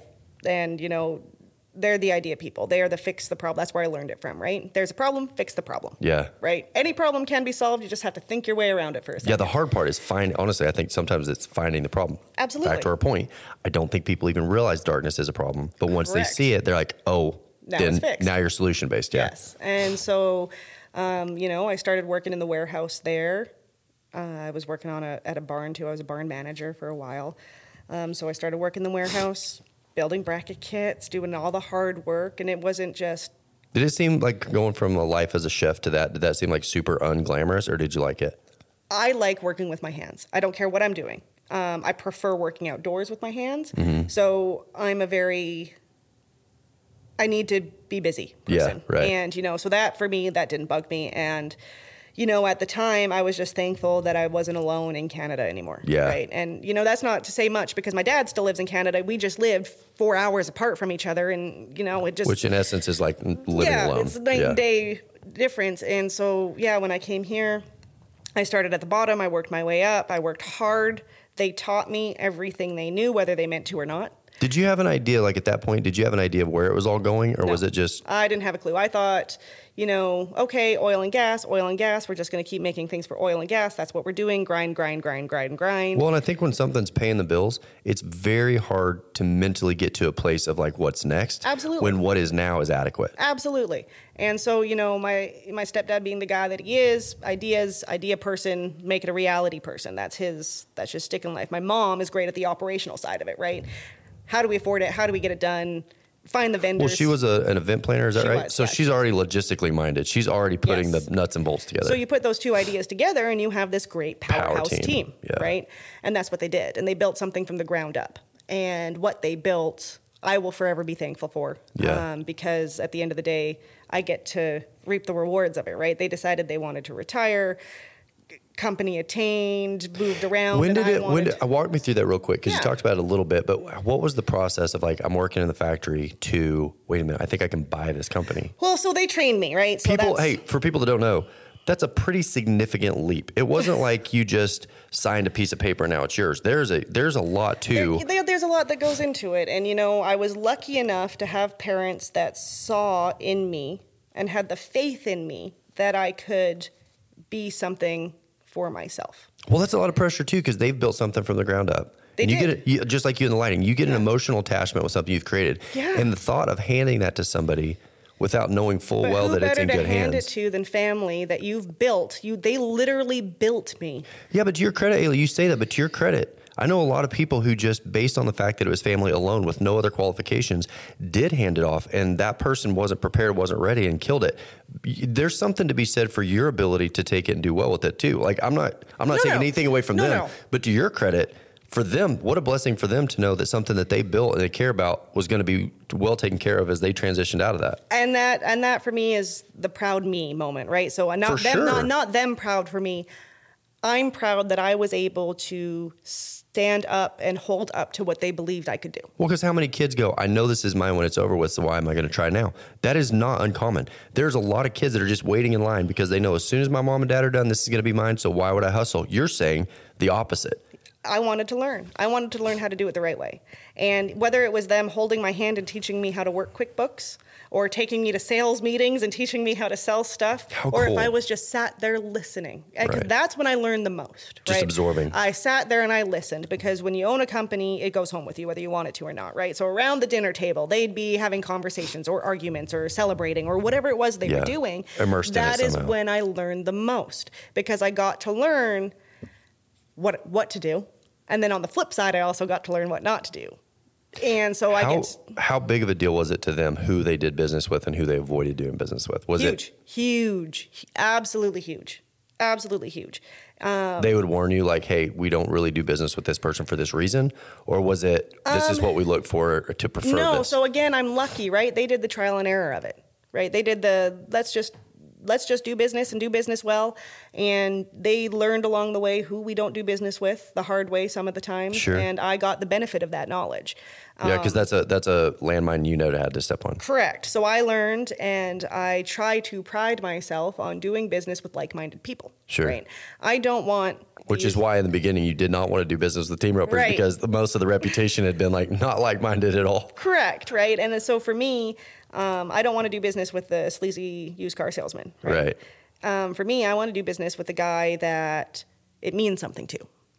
Do you think that that's related to sustainability? Here's why I ask. I think of like the sleazy car salesman types, and it doesn't feel like they're going to be around forever. It feels like they're either going to get in trouble and go broke, or they're going to find something better and move on. When you find somebody that is really locked into what they want to do and who they want to be, you can predict like, hey, 5 years from now, that person's probably going to be still doing that same thing. When you genuinely love what you do, everyone around you can tell. Everyone around you can tell. I honestly, I think that's why the podcast is doing well. Absolutely, It's because I can't fake it. I love this so much. I am home doing what I'm doing right now. We were talking a little bit about it last night, right? I listen to your podcast, and I love your podcast because it tells the stories that need to be told. Right? There's nowhere else you can get those stories unless you happen to run into a Paul or a Ricky. Yeah, you get or lucky and you get to like road somehow have an encounter where you get to somehow express and in ask them depth. to please sit down with me and tell me what it was Yeah, like who's to gonna sit down rodeo for in an the hour? 70s, Yeah, right. Nobody's going to do that. So Right. you give them an opportunity to tell their stories, which gives the opportunity to the kids now to listen to the stories and, hey, this is why I'm able to do what I'm able I did not mean to make this about myself. No. Keep going where you're going. I just mean I think for some reason people believe me. When I say I love this podcast, and I do, people believe that. And what you're saying is when someone loves what they do, you know it. You know it. Yeah. And you know somebody who just does it when it's just a job. And you can see that and you can tell. And people that truly believe in what they do, we're a different kind of breed. You know, we'll do whatever it takes to make it work because we believe in it. Which is what I would say now, fast forward. That's what people are saying about you with the solar lighting is you believe in it as much or more than anybody else. And so because you actually believe in what you're doing, this isn't a job. Now I'm curious, like what has got your attention with this? Like what, like it creates, it's the same way, if you're standing in a room and somebody jumps up and takes off, it is intrinsic to us as people to look and go, what are they running from? Should I be running? Right. Same is true when somebody goes, you guys are not going to believe, I love this so much. There's something in us as people to go, what are you seeing? So I believe that it's for a couple of reasons. My general human nature side of me is a very non-BS person. Point in case, you called me and you said, hey, I really want this. It's going to be great. And I went, hold on. You're team roper. Yeah, wait a minute. Just so you know, not stadium quality lighting. Right. I can still light your arena. We can get the job done. You're a team roper and you're a podcaster? Right. So that was a whole nother side of it. We weren't going to go there. If people don't know, to be clear, I told you this yesterday. If people don't realize, like, it is still somewhat embarrassing. I'm a 40-year-old adult. Like, I've been successful in other things I've done in my life. And so to introduce myself as, I don't want podcaster to become my identity, right? So it's weird when you tell somebody that you're a podcaster, not just that you do a podcast. Like, I still don't know exactly how to say that without feeling like a YouTuber, or like the joke I told Trisha Price, it's like telling somebody you're a professional Legoer. People like sometimes don't even know where to. No. And for me, when you called, you were just so excited. Your excitement is what actually made me take a step back and go, hold on. Right? Because I'm not going to lie, I get those phone calls all the time. Those phone calls or emails from magazines, bloggers, whatever it is. Hey, I have 2,000 followers. Give me a free light and I'll put you on. No. Right? I'm sorry, but no. And But that comes from the non-BS personality that I have. Right. And I think that goes a long way into it because I will tell you I can help you or I can't help you. And this goes even back to the gas and oil. This was the exact same culture you were putting in because people don't know, you're not out of that business. No. You are still doing that. Absolutely. That is still a function of what you're doing. Yep. And it is. And I believe, too, that because of that, I'm able to confidently say, my product will do this. My product will do A because it was tested over there. And if that is what you need, we can do it. And so when people come to me and they say, hey, or any member of our team, and they come to us and they say, hey, my arena is 200 feet wide, and I look at you and go, can't help you. Yeah, I'm not your guy. I'm sorry. I can't help you. I think that puts so much respect into people because there's a lot of people that would go 200 wide. I got you covered. Yeah, sure. Buy the product and then you're going to be upset, but it doesn't matter because you're already out the door. I'm the used car seller. You spent the money. I'm good. Yeah. No, I don't want to take people's money from them. I want to provide the actual solution that you actually need. And I think that's a rare quality. How excited are you now knowing what's coming? Yeah. When a team roper comes up to you and goes, I think solar sucks. Mm-hmm. I'm a team roper. It's not going to be able to do this, this, this, and this. How excited are you that in December of 2023, you're going to be able to go, you don't know what you don't know. Yep. Look at this. Well, see, and I think the part that I'm most excited about, and it comes from working in male-dominated industries, right? So chef, oil and gas, cowboys. We didn't even talk about auto mechanic. Oh, yeah, the service. Yeah, we're not. Least favorite job ever. Can I just throw this in there? Being told as a girl that your 2008 Chevy carburetor isn't working, that was an eye opener. I wish I was smart enough to understand why that's a thing. Like I know nothing about it. But the truth is, you were a mechanic for a little while. Don't have to settle on it. We don't have to talk about it. But just know that was a part of also the story. Yeah, being oil changes and that kind of stuff was, I could do it, but I didn't. Anyway, I never wanted to do it. It wasn't the goal. Regardless of the industry, male-dominated industry. Correct. I wouldn't have thought. I guess it makes sense. Like I'm thinking about the famous chefs I know, they're all men. Yeah. Male dominated. And hey, let's go do rodeo. Male dominated, right? Real quick, hold on. Yeah. Traditionally, where does cooking fall on traditional gender roles? If you were to think. So in the home environment, right, that's a girl job. It's a woman's job, woman barefoot in the kitchen, make me dinner, make me sandwich. In the professional world, though, male, right? Why is that? I don't know. History, misogynistic tradition, stereotypes. patriarchies. I don't know. I have no idea. It's just the way that it is. But it just is. Yeah. I wouldn't. I guess when you say it, some of the best chefs I know are female. Who's the very best chef you know, whether it's professional or private? Caitlin Baxter, really good friend of mine. Shout out Caitlin Baxter. Where's she at? In Alberta. Yeah, she's in Alberta. She's phenomenal. Puts everybody I know to shame. I mean, I wanted her to go toe-to-toe with Gordon Ramsay. Like, she's brilliant at what she does. The artistic side of it, the chemistry behind cooking, amazing. So what is, in a male-dominated industry, because you're saying, like, the challenges that you'd face. So let's take Caitlin. Let's just go, like, completely objective here. Yeah. What kind of challenges would you assume, without talking to her, I'm sure you have, but like for people listening, what sort of challenges does somebody who is that brilliant and that talented and that gifted face going into an industry that has traditionally been male dominated? So, being a woman myself, it's interesting, right? So you have to overcome a couple of things first when you walk into a room, and it's not on purpose, right? It's an ingrained culture, and it's not, and like I said, it's not on purpose. And it's funny to me how much has actually changed in the last 10 years too. Right. But, when you walk into a room as a woman, you're not seen as a business owner. You're not seen There's as not the somebody instant that has a assumption mind that you're the one in out charge of the gate, right? First and foremost, you are seen as female. Right. And then after 10 minutes in the room, now you're seen as that business owner or that person But you've got a 10-minute hurdle or time period that I wouldn't face when I walk in. No, just because and it's not necessarily detrimental, right? So, and that's the part that I kind of love about it now. I don't view it as a detriment. I view it as a challenge, and it's a fun challenge to overcome, right? What benefits? Because I think about, like, if I were to walk in and somebody, I'm 40 years old. Mm-hmm. I told you, like, in a previous career, I was really too young for the job that I had, right? Right. I was too old to rodeo, but I was really too young to be the head of what I was running. Absolutely. So there's always this weird assumption that I was working for someone else. People would talk to me as though they were really excited to get to meet the boss at some point. Correct. That people that didn't know me in the beginning.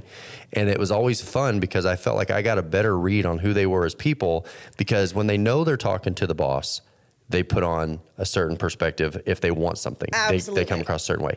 If they think they're talking to like one of the hired people, they're going to probably be a little more transparent, and you're going to get to see kind of who that person is and more it happens accurately all the time, and it's my favorite thing in the world to watch. You're saying like we at the have, booth. So I have Steve. Steve's relatively new to the company. Steve Smith, great guy, love him, love his family. We'll get into the Steve story in a minute. But Steve is, no, I don't want to say significantly older than me, but he is older than me, and he is Steve. Fits the demographic of somebody you would assume runs his company. Correct. And so Steve, and he just started a month ago. And so we were at a show doing our trade show thing, and it was really funny because people would come to the booth, and I would stand up and answer the questions because I'm training Steve, and I would stand up and answer the questions, and I'd be in the front, and Steve would be kind of behind me, and they'd be looking past me and directing their questions at him. That's so awesome. Right? And it happens every day. Not even doing it on purpose. No, just not thinking, on purpose. Just assuming, Yeah. based on everything they're taking in, Making the all their assumption I'm observation. young, I'm the pretty face, I know nothing, I'm just there to sell you, right? Not the case, but I'll take that. And Steve would, answer the questions to the best of his ability at Which the is time. good because you kind of get a sense of what he knows already and what he doesn't know and yet. then he'd look at me and go, okay, Ayla, can you answer these questions now because I'm out of a depth? And the second that happens, they're like, oh, wait a minute. Oops. Right? Yeah. And I've been in a couple of those situations, and like I said, I don't think it's a detriment. I actually find it challenging and entertaining but at the in same a sense, time. you're outperforming the norms because they've indicated what they thought the norms were. Correct. And you're outperforming that. So it's a compliment. In a sense, it's a compliment of like, oh, no kidding. You're outperforming what my assumptions would have been based on who I see in front of me. Yeah, absolutely. So it's I get a giggle out of it every time, right? I don't take offense to it. I think it's hilarious. I'm not going to lie. I do. I genuinely believe it's funny because once the people figure out, oh, crap. I like watching them backpedal or not backpedaling, right? There's people handle that situation two different ways. They'll Versus backpedaling. Yeah, they'll just keep pushing through it or they'll backpedal a little bit. And for me, it's always fun to watch that people interaction. Yeah. Because, just human interest is fun to observe. Watching people is one of probably my favorite pastimes. I know we're getting way, way off topic. Yeah. So if male-dominated, the chef comes in, she's got all the talent, all the ability. She could right now take over and do great. Yes. But she's going to have to go through what steps to get to where she wants to go. Convincing people that she is the real deal, right? And who are the people? Like, is it the business owners? Is it the hotel owners? The business owners, the other chefs in the industry, even the line cooks, right? In that particular industry. So she's going to have to prove it way more. In our world, yeah, it's the first and foremost, I have to convince the cowboy or cowgirl that I mean business. Then I have to convince them that my product actually works. Then I have to convince them not to look at me because I'm a girl and look at me as a business owner and somebody that means what they're going to say. So very substance of the business driven. Correct. So we walk into a room and where gentlemen walk into a room and it's a completely different perception. First and foremost, we walk in, people go, oh, a girl, and it's not on purpose. Even I do it. Well, a lot of companies, Even I do it. In fairness, there are a lot of companies that put the young, pretty face out front for a myriad of different reasons. Drives me nuts. Well, and like social media has become such a big part of people's businesses. So instead of like the guy that's in his 50s or 60s that owns a company, instead of him learning social media, he outsources that to somebody who's young and fun and bubbly. And so I think it's almost gone backwards recently a little bit because we get used to seeing, like I can think off the top of my head, I can think of 10 young, pretty, bubbly, fun, outgoing girls that are sort of the face of a company because they need to be, because that's like someone's digital footprint out into new customers. That's what people want to see. Well, and it's like new customer acquisition is now done so much digitally that the people who are putting the products together, I think of someone like, as an example, someone like John Dowdy, who has taken that on himself. That's a huge task, but he's doing a good job of that. Brian Edwardson, doing a really good job of it. Yeah. You look at a company like Equibrand. I'm really fortunate that I get to see all the people behind Equibrand, and they are freaking smart. I'm telling you, the Brave family is not average rodeo smart. They are business geniuses. But what they do is they go, for this element of our business, we've got someone who is really, really good. Trisha describes herself as a chameleon. That's what Jade Corkle said. He said she's a chameleon. She can go into any situation. She's the face. So if you think Equibrand, you're more likely to think of Trisha. First of all, I want to tell you about Bales Hay, the YouTuber. If you guys haven't followed Trevor Bales on YouTube or social media, let me just tell you, it is the best agricultural social media account going. But that's less important than the kind of products they're producing. I've got hay. I joked in the last ad, it feels like hay you could eat yourself. Here's what stands out to me about bales hay. I can feed less of it and get the same results. I'm putting this with Unbeatable Feeds and Equinity products, and I'm telling you, my hay has gone down. The amount of hay I have to feed to get the same results has gone down feeding higher quality alfalfa. You guys check him out at baleshay.com. If you're thinking, wait, he produces hay and his name is Bales, I agree. I'm with you. What are the chances? So check them out. Bales Hay, you guys go look them up. They can deliver. Here's the thing. They can deliver anywhere in the nation. They've got trucking. You need it, they can get it to you. And I know for a fact, having been raised in some places where alfalfa doesn't grow, it will blow your mind the effects of the hay that's grown right here in Arizona. It's the best hay in the world. It can be delivered to you. Check them out, Bales Hay. Ranch hand solar lighting update. I told you I was going to get them. Told you I'd give you an update. Let me tell you what. I am the only person in the state of Arizona right now that does not have a tan. I rope every night. My horses don't get hot. My ropes don't get destroyed. The sand isn't as hot. My steers last longer.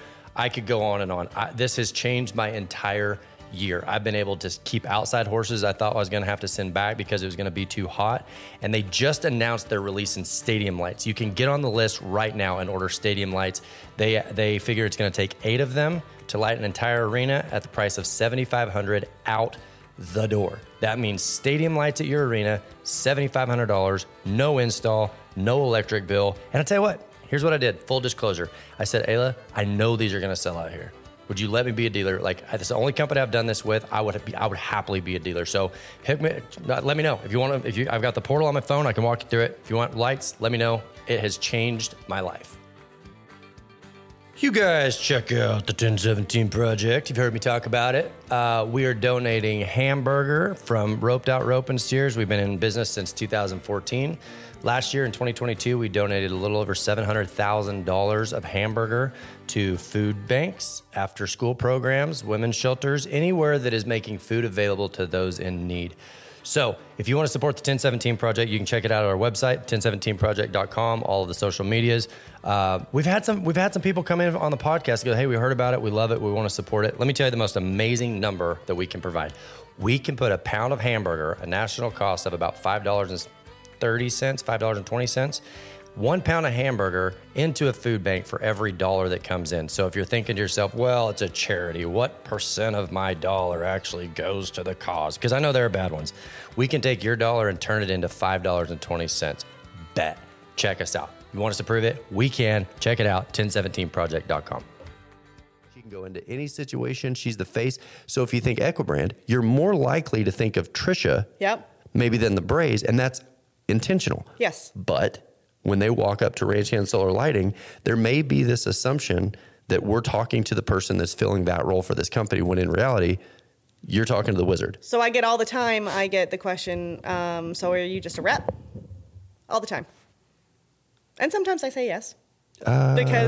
Because sometimes it's easier just to, let the preconceived notions be the preconceived notions. Well, and like I said, you're going to get a different version of some people. Yes. I hope that the way that I treat the lowest guy on the totem pole, I would hope this is true about myself. If it's not, then I'd love to know. But I hope I treat the guy that's the lowest on the totem pole the exact same as I would treat the owner of the company. Absolutely. But there are people that if that's not the case, you're going to get to see it when they think. Well, and I don't think those people even do it on purpose, though. I think it's a subconscious thing, right? I like to see the best in people, and I truly do believe that is a subconscious thing. It's like a subconscious leapfrogging trying to get to where things happen. But I'm also not the person that... I didn't make a light to get famous. That wasn't the goal. Well, I don't think any person logically would ever try to make that connection. In my mind, I don't think that an average person would sit at home and go, okay, I want to be famous. I want to be in the no pun intended, limelight. Right. How would I get there? Oh, I know, lighting. The two seem, at a glance, to be totally unrelated. They are. And so I don't like to sit there and I'm the owner. Right. Right. I don't like doing that. I'd rather listen to your story and solve your problem. Right. Right. And then later on down the road, you might just find out by happenstance. Yeah. So whether you're talking to myself, Xanthi, or Steve, any of our sales staff, we are all the same person. Yeah. You will get the same information out of every single one of us. Doesn't matter which one you're talking to. We will all tell you for your 150 by 250 arena, you want between 15 and 16 lights, depending if you want one on your strip shoot or not. Right. We will all tell you that for your 50-foot round pen, you can have 2 500-watt lights or you can have one 1,000-watt light, depends on what you're going for. The information does not vary. Correct. So it doesn't matter who you're talking to. That basic information stays the same. And I don't think it should matter who that information is coming from.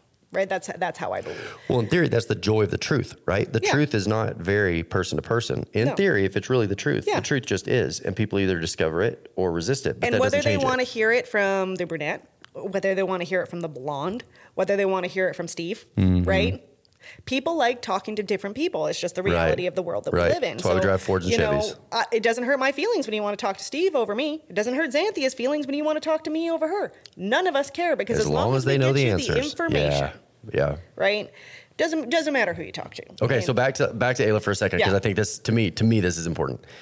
You're working in the warehouse, Yeah. you're learning, you're understanding the company. Yes. How long into that did you have this moment of like, I think I can do this. I think this is something I can honestly, I still don't believe I can. handle. In I love all that. honesty, The imposter syndrome, yeah. Yeah, in all honesty, but- I still feel like I am not prepared for the world as it is. And I think that is also a good quality to have most of the time. So the imposter syndrome, I know you already know this, but for people that may not, the imposter syndrome says the least qualified person will always feel the most confident because they don't understand. It's like the guy at a baseball game that's watching that doesn't really understand what it takes to throw a ball 100 miles an hour. He's going to be the guy most likely to go, just let me do it. The guy who's throwing a ball 80 miles an hour is far more qualified. He feels so intimidated because he understands how difficult it is to throw a ball 85, and this guy's throwing it 105. So the guy that feels the least confident is actually more qualified than the guy who feels the most confident. However, in most interviews and in most settings and scenarios, the guy that gets hired is the guy who presents the most confidence. Right. So you're actually hiring the wrong guy. So the imposter syndrome is a weird one. So when you say, I still don't necessarily feel qualified, what that tells me from an observer standpoint is that's probably what qualifies you because you understand the difficulty of what you're doing. You know, I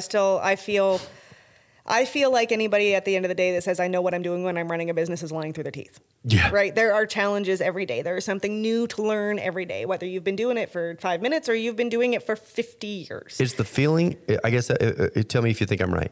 It's almost the feeling of you're driving around a corner going 90 miles an hour. Mm-hmm. You can't exactly see what's coming. You're just trusting that when you get there, you'll figure it out. With that feeling of at any moment, the bridge could be out.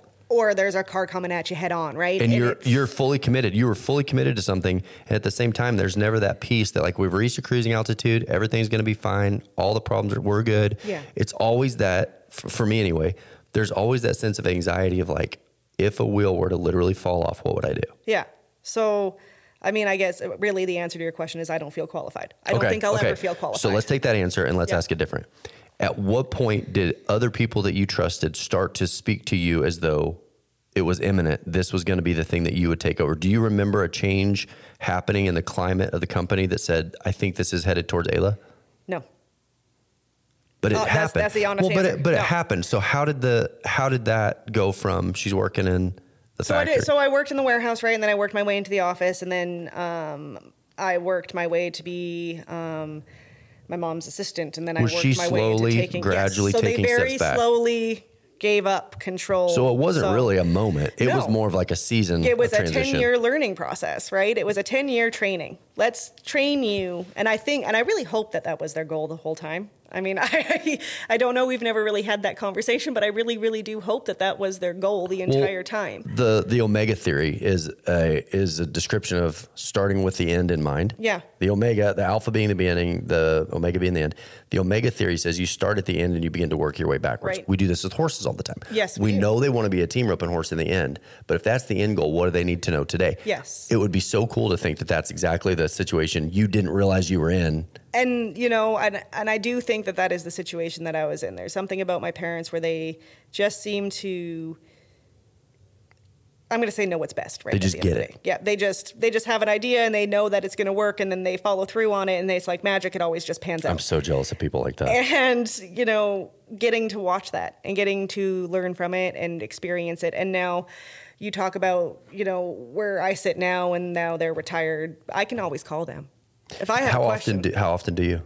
Less and less. Yeah. But, you know. So in a sense, that transition is kind of still happening. Yeah. But they're still my sounding board when I have a hard problem and I genuinely just want to pull my hair out and I'm scared. You know. Do you remember the last call that you made with that moment? Do you remember what it was about? Yes. Would you talk about it or is it? I was going to Prefert for the Prefert Pro Open Roping. Are you, I'm going to say this off the mic. Are you Yeah. Now everybody's going, what? So you're going to Prefert. So I'm going to Prefert for the Pro Open, and I'm hoping, and there's nothing set in stone when I'm on my way there, and I'm hoping to all get out that I get to have a conversation with Eddie or Nate or whoever, Travis, anybody. Well, because Prefert, please just talk to me. Well, but just like your parents, you have this sense of what you have this sense of what they have, and I notice this about successful people. Billy Bray will every now and then call me, and she won't give me details. She'll just say a name, and she'll go, "This is who this person is," and I go, "Okay." And she goes, "You guys need to know each other. Ready, set, go." She won't tell me why. Yeah. She won't tell me how it's going to go. She just knows that like this and this kind of go together. I can't exactly say why. So ready, set, go. And she is always right. So the Prefert thing, that's where Joey comes in again, right? So Joey works for Prefert, and Joey knew that if I could just have a conversation, maybe something good would come out of it. Because Prefert builds on the ground things that require sight, deal with animals. Absolutely. Safety is a thing. And the best in the business at it. And they're the best in the business. Absolutely. So when you look at everything that Prefert does and you look at what you guys do intrinsically, like from the outside looking in, you just assume like those go together somehow. Right. And so we get to Prefert, and I'm nervous because, that's a big dog. Prefert is a big dog. And so I did. I made a phone call and I said, hey, and it wasn't really about anything in particular. It was just, if I get to have a conversation, can I run it past you guys when I'm done having the conversation? Yeah, and the answer is always yes. Always yes. You got to think they like that because that keeps them sort of engaged in what's new and happening. Well, and I don't even think it's that for them. I think they just want to see success. Yeah. Right? And you don't get successful by having no help. There is no person on the face of this planet that can stand here and say, I did it on my own. Amen. Absolutely not. Amen. Anybody that does is either ungrateful or unaware or actually not successful. You had help. Yeah. Somewhere, somehow, you had help. Right. And so I did. I got that opportunity to, hey, I have this light system. And wait. Walk me through that moment. Yeah. You're there. Yeah. You're not sure exactly how it's going to go. You hope it's going to go well. Yeah. So the point of ignition in the conversation, walk me through. I brought 25. Okay, so this goes back to John Johnson, right? And so I was bringing John Johnson lights. He was sending a truck to come pick him up at the Prefert thing. So I called John and I said, hey, is there any way I can borrow your lights while we're at the Prefert thing? I want to maybe try to light some stuff up. And being the nicest, kindest human being he is, he goes, absolutely. Yeah. You do what it is you need to do. Well, he believes in it. It goes back to that thing of like, this is a solution we want to share. Yeah, so we get there and, The Prefert Arena, that's a new facility, isn't it? Yes. Well, newer, yeah. Was this the first year they had the Prefert Open? Second. Okay. Yeah, so they did the Prefert Open last year, and they just had the Pro, and I think one other Open, and then this year they did the Pro, and they did the WSTR. It was a big deal. To me, it was a bigger deal this year. I don't remember hearing as much about it last year. I think it's going to be huge. Good for them. I think it's going to be a huge event. And it's the same weekend as like the Neesmith. Justin it's the same Johnson. Danny Dietz. Yeah. It's the weekend after, marquee right? event in that time frame, though. And Justin Johnson did a great job running it. The Williams Cattle Co. guys did a great job of helping out. Everybody there was in it for the same reason. Okay. Yeah. So you're there. So Johnson says yes. Johnson says, yes, absolutely, honey. You can take my lights and do whatever you need to do with them. He says, I honey. said, thank you. Oh, he's from Tennessee. And so then I get there and Joey says, yeah. And so I pull in, and Justin Johnson gave us permission too, right? That was a big step. Okay. So Justin Johnson said, absolutely, maybe we can showcase some of your lights while you're here. And I went, thank you. And then I get there, and then Joey Gamble goes, yep, put them up wherever you want. So I pull in, and I did that thing that you said that I'm good at. Man, light here, light here, light here, light here. You bird dog the area, and you're like, there. Pulling into that driveway, they have no light when you turn into where the arena is, but they have this big sign that says Prefert Pro Roping this way. Great. Light that sign. Yeah. Porta potties on the right-hand side. Great. Light the porta potties. Well, see, okay, that's what I'm saying. In a perfect world, nobody sees the light. Right. Everybody sees what the light tells them to see. Correct. Your lights are what show people this is important. Yes. This is important. So you have the ability to direct people's attention, because if you put a sign up and nobody sees it, it's not a sign. Right. And so then you go down the driveway a little bit, and then they have this gate that has a cattle guard, and it's where the contestants park if you're parking overnight, right? Light that sign up. And then you have the stalls at the very back. And I am so grateful that they gave us... This right here, to me, was a magical moment. You sent me the pictures at the time. That they gave us the opportunity to light those. I got to look at this picture, because it's on your Instagram, right? It's on Instagram, and it's on Facebook. It's on TikTok. It's on all the things. I'm so thankful for that opportunity, because we lit the crap out of those stalls. Well, when you look at the pictures, and I'm looking at them right now, when you look at the pictures... It does not, to me, in these pictures, it does not look like a temporary situation. It looks like Prefert went all out to Right. create a professional stall setting.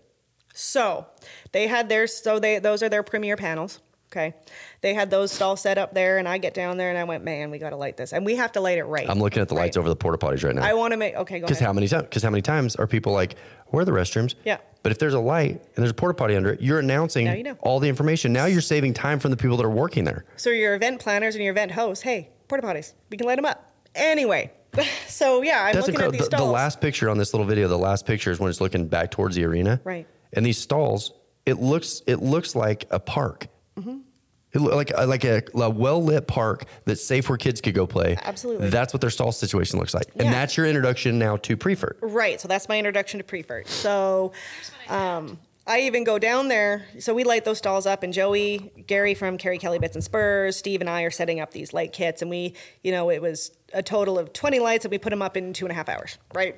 And Gary, Joey, and Steve had never put a light up before, right? So 3 guys that didn't know what they were doing, and me. So what you're saying here, Ayla, is that sometimes being a girl can be an advantage, because I don't remember a line of guys ever like lining up to help me volunteer to do it. So there are times it can be a little bit of an I'll help. You know what, little lady, I got you. I'll It has help. its advantages. But, Gary with Carrie Kelly Bits and Spurs was one of my first customers. Didn't know me from a hole in the wall, sitting in a parking lot in Waco selling lights beside him while he's selling bits. He wanders over and he goes, hey, I have a sea container that I use for storage of whatever it is. So many people in Arizona use containers as saddle rooms and feed rooms. I want to talk about that. You have that goes on a container that is patented. Correct. And it goes in that corner casting where they hook to lift, the lift points, and it just screws in there real easy, and you put our light system on it, and now you have light instantaneously. Less than $300 for that kit, and now you have light. So he buys that. And now since then, he's been probably my number one advocate. He goes out of his way to tell everybody and anybody how great we are. So he's over there at Mount Pleasant, and he's having this like, wait till you guys see. Right. So he's helping us set up those lights. So it's the 4 of us. We set up the 20 lights, and like I said, about 2.5 hours, and we go on our way, and I'm just praying, and I'm hoping. I hope they like them. I hope they like them. Please like them, right? Because you're back to almost like how you were at the Lazy E, where you're kind of like, please like them. This is a big deal. So then second day goes by. Lights are now fully charged. I take off my ranch hand gear and I wait till the sun goes down and I run down there. And there's guys in the stalls. And I'm not going to name names, but there was guys down there in the stalls. And I walk into the stall area. If you're not naming names, it's because it's names of people that we would recognize. Correct. And I don't want to speak out of turn. So I go down there and there's, a bunch of guys down in the stalls feeding their horses, watering their horses. And I walk in and hey, what do you guys think about these lights? Are they useful? Because I want honest feedback. If those lights were not there, here's what they would have been facing.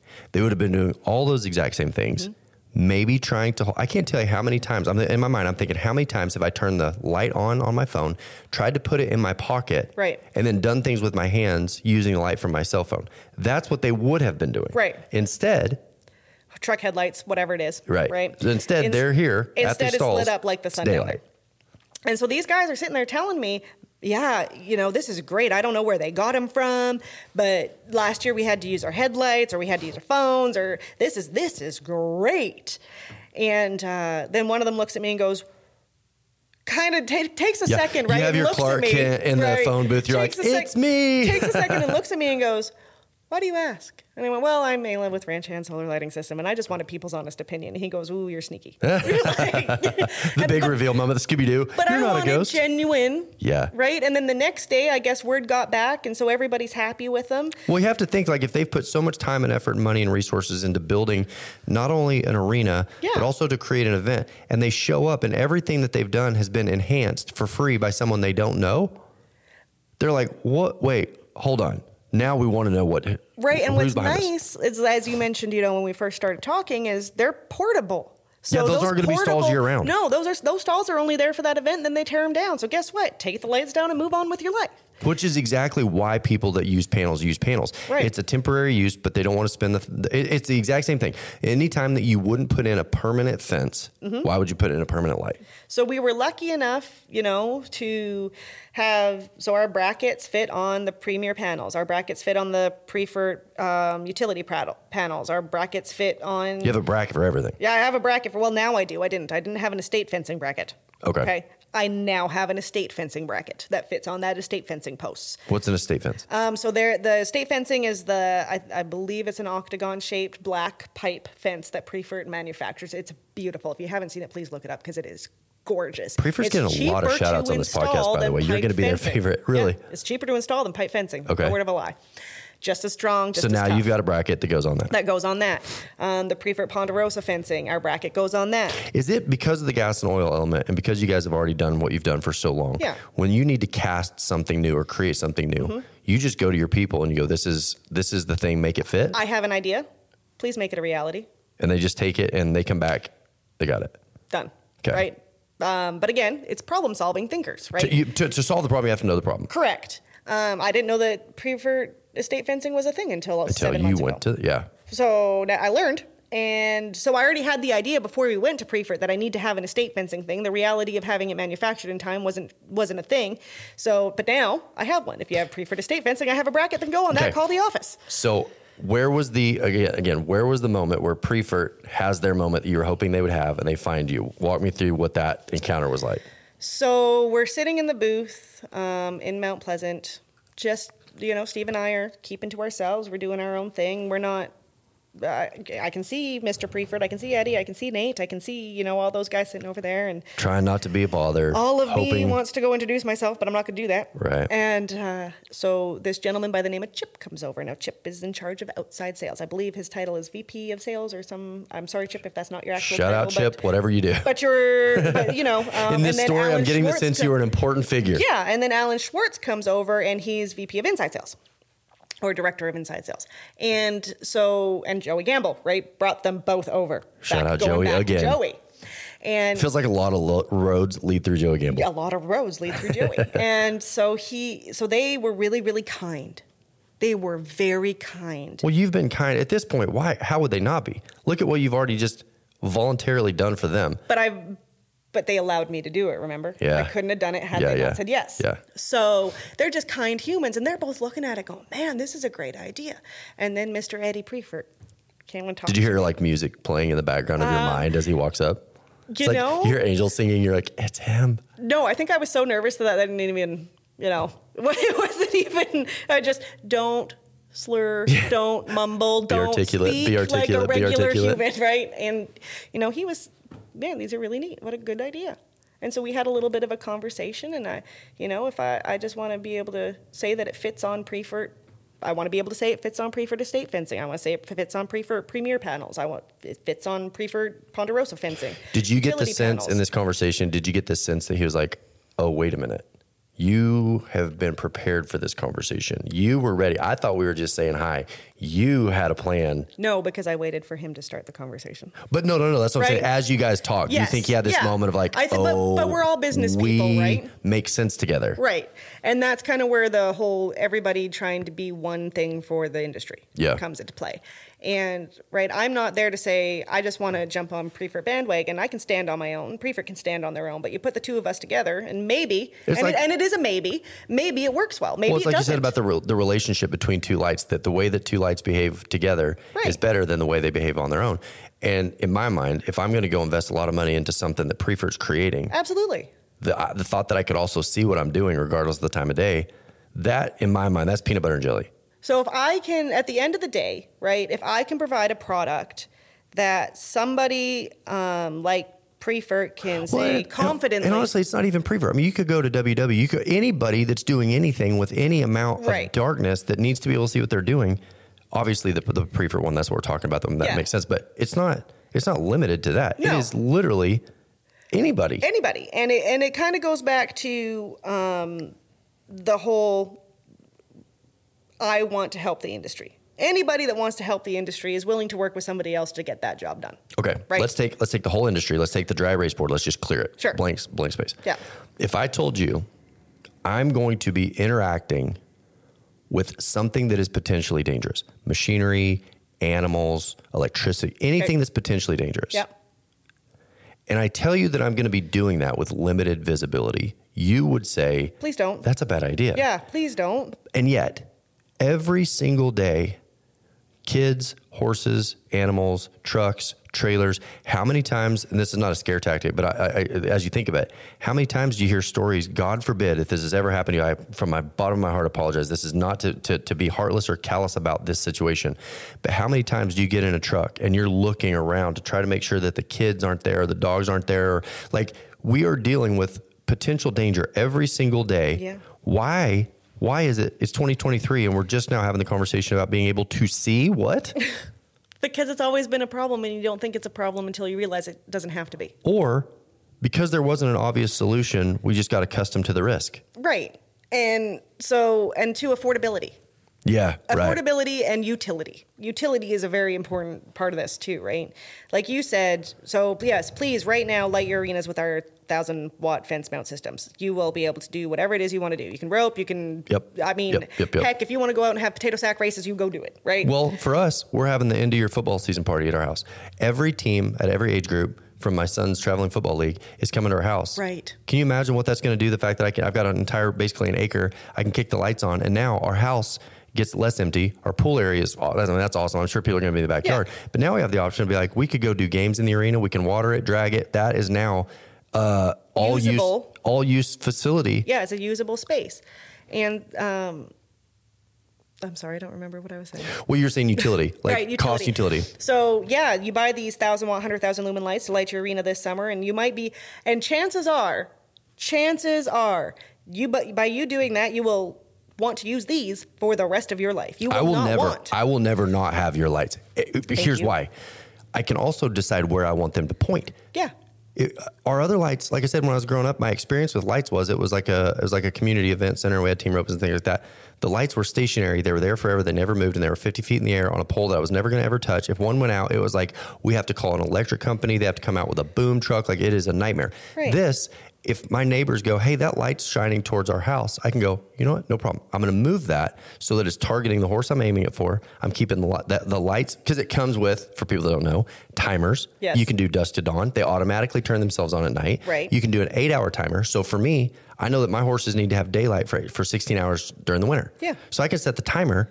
They're on until a certain time of the night. They kick themselves off. They're down to low, not off, just down to low. But kick themselves down to low, which once you go to low for a horse, I know people that have horses already know this, but you got to be able to read a newspaper in their stall. That's what keeps the hair off of them. Yeah. So I've got that option. 20,000 lumens.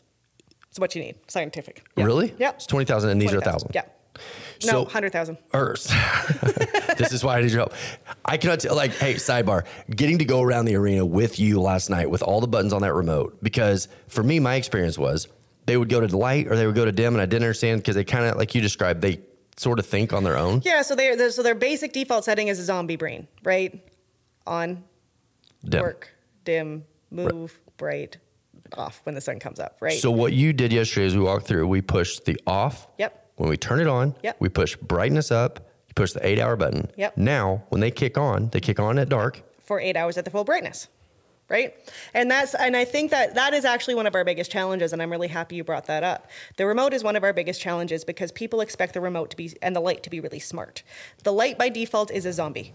It's a zombie brain. It does things, but it's not at full capacity. Right. Once you turn it off and back on again, now you've reset it and put its people brain in. Now it's not zombie anymore. Now you're telling it what you want. Now it can do things. Yeah. So always remember, please turn it off and then back on, and then do whatever it is you're going to do with the remote. So those lights I can already tell you, those lights will go over the stalls for the show horses or the sale horses. Right.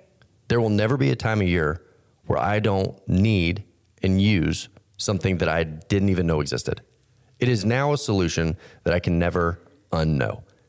I can never not know what I know now with the lights. So this idea of walking out to a pitch black place, not being able to keep hair off my horses. Last year I rented a barn. This is a true story. I rented the barn across the road from me because they have a barn with a light. I had to go buy an LED light, wire it up to an extension cord, run it over there, make sure the timers were on. I had to buy a timer to put on the light so that horse didn't grow hair. Yeah. And that was one stall. Yeah. Now, my whole place is completely usable. When we build the place we're building, and we've got 12, 15, 18 horses over there, and they're all going to be either show horses or sale horses. Absolutely. I've got a light over each stall. Yeah. And the indoor light, it's an affordable solution to get that get that problem solved for you. And please don't think that a teeny tiny little itty bitty hole, I can't even describe to you how small this hole is, and then you just silicone around it and it's not an issue. Now, if you have brand new construction, I understand not wanting to drill through your brand new roof. I understand. Might not be the solution for you in that case, right? But that goes back to we tell you what we can do. You decide if it's what you want. Well, like you said, so Arizona gets dry and hot, all the seals dry out, right? Right. So, but if you put silicone around there, and they install in the beginning, you now don't have an electric bill. No. So here's the other thing in Arizona that happens. If you don't have a livable structure, if you're building and you're like, okay, we're going to build our arena and our barn first. Here's the problem. You cannot get electricity. APS will not run electricity to you until you have a dwelling. Oh, I didn't know that. Yeah. So there's no electrical option. So if you are like, okay, we're building in phases. A lot of times people are down here. This is their second home, or like they have a home, they have a ranch or whatever, somewhere north or somewhere else. They want to come to Arizona, but they got to live in quarters. They're happy to live in their living quarters, but they cannot get power. So they're running a generator to their trailer, or they're plugging it at someone's house. How do you light your barn, your arena, until How do you you have get water pumped? For us it was a generator until we're on a shared well. Our neighbors built their house. We got power to the well. But the barn lights, if you don't have APS or power run to you, you're screwed. You have nothing. So That's insane to me. So this is a solution for a lot of that phase of the build. Now you build your house, run APS out there. These lights are still functioning and still not adding to your electric bill, even after you've got your house up. You've already got it installed. You've already got it built. These are the lights that are the solution anyway. Yeah. And, like you said earlier, they're portable. You can move them. You can point them whichever direction you want. I have guys in Colorado that have big, huge cattle ranches that use them on their portable pens because the pen moves, the light moves. Right? Well, how many times do you see somebody like they go to a branding and they've got their little trailer with their panels and it's only going to be there for a little while. Yep. And you're chasing daylight. Like summer months, granted, but like in the spring when the days are still short. Absolutely. And it does not take 50 of them. No, one. If all we're doing is branding, one. But based on the relationship, you buy two. It's like if one is 10 points of light, two is 30 points of light. They work together. Yes. There's an exponential benefit. Yeah. And I wanted to know more about you. That was really what I was hoping to get to. And I feel like we talked about the lights the entire time. But I'm telling you, please make it a point. Actually, whenever those streamers come out, you want to come out? We could just bring them with you. I have to come to Wickenburg in November. Maybe we'll we see. could just drop them off. It's gonna change. I know for a fact. I feel like whatever digital relationship I have with people who listen to this podcast, whatever I kind of know, I know this for a fact. There's going to be people who listen to this that go, I had no idea that it was a solution that I could So achieve. Can I please say something to those people? Our website is not the place. So we have a great website. It is not the place to get actual factual information. Because if we were to put technical specs, there are technical specs on the website. Nobody knows what that means, right? I didn't. You can look at it and you have no idea what a 6-volt. None of that makes sense. Well, especially when you got like Amazon commercials like, this is a 25 million candle. I don't know what that means. Please call the office. Please talk to us. See us in person. Call me, call Steve, call Xanthia, call anybody. Talk to us because whatever your problem is, we're going to tell you how we can help you with it. And whether you choose to use us or not, that is your call. Can't do that with a $40 Amazon light. No, you can't. No, you can't. Because again, that is the basis. Like I said, we talked about it yesterday. This podcast is a 4-legged beast. It is the consumers. It's the people who are listening right now. Right. It is you, the guest. Right. It is the sponsors, which you happen to fill both actually on that, sponsors, and it's myself. And when those are together, what you see is this life improvement for everybody involved. Right. And so in theory, the businesses are great, but who are the people? Who are the people that are making these businesses work? And so if I know that I'm going to buy a product from a person, absolutely. You look at how humanity has worked for thousands of years. Yeah. We have never bought from a nameless, faceless digital corporation. No. Even when you buy the $40 light off Amazon, there's still a person out there somewhere behind that product. You're just never going to meet them. Because if they're going to sell you a bad product, what they don't want is you calling and complaining. Right. So they're like, just take it. I'm out. I'm in the ether. I don't exist. I'm a ghost. You were saying the exact opposite. We are the people standing behind these products, and we will talk directly to you. Yes. So the product that you're buying, you're actually buying from a person. Absolutely. Every time. Every time.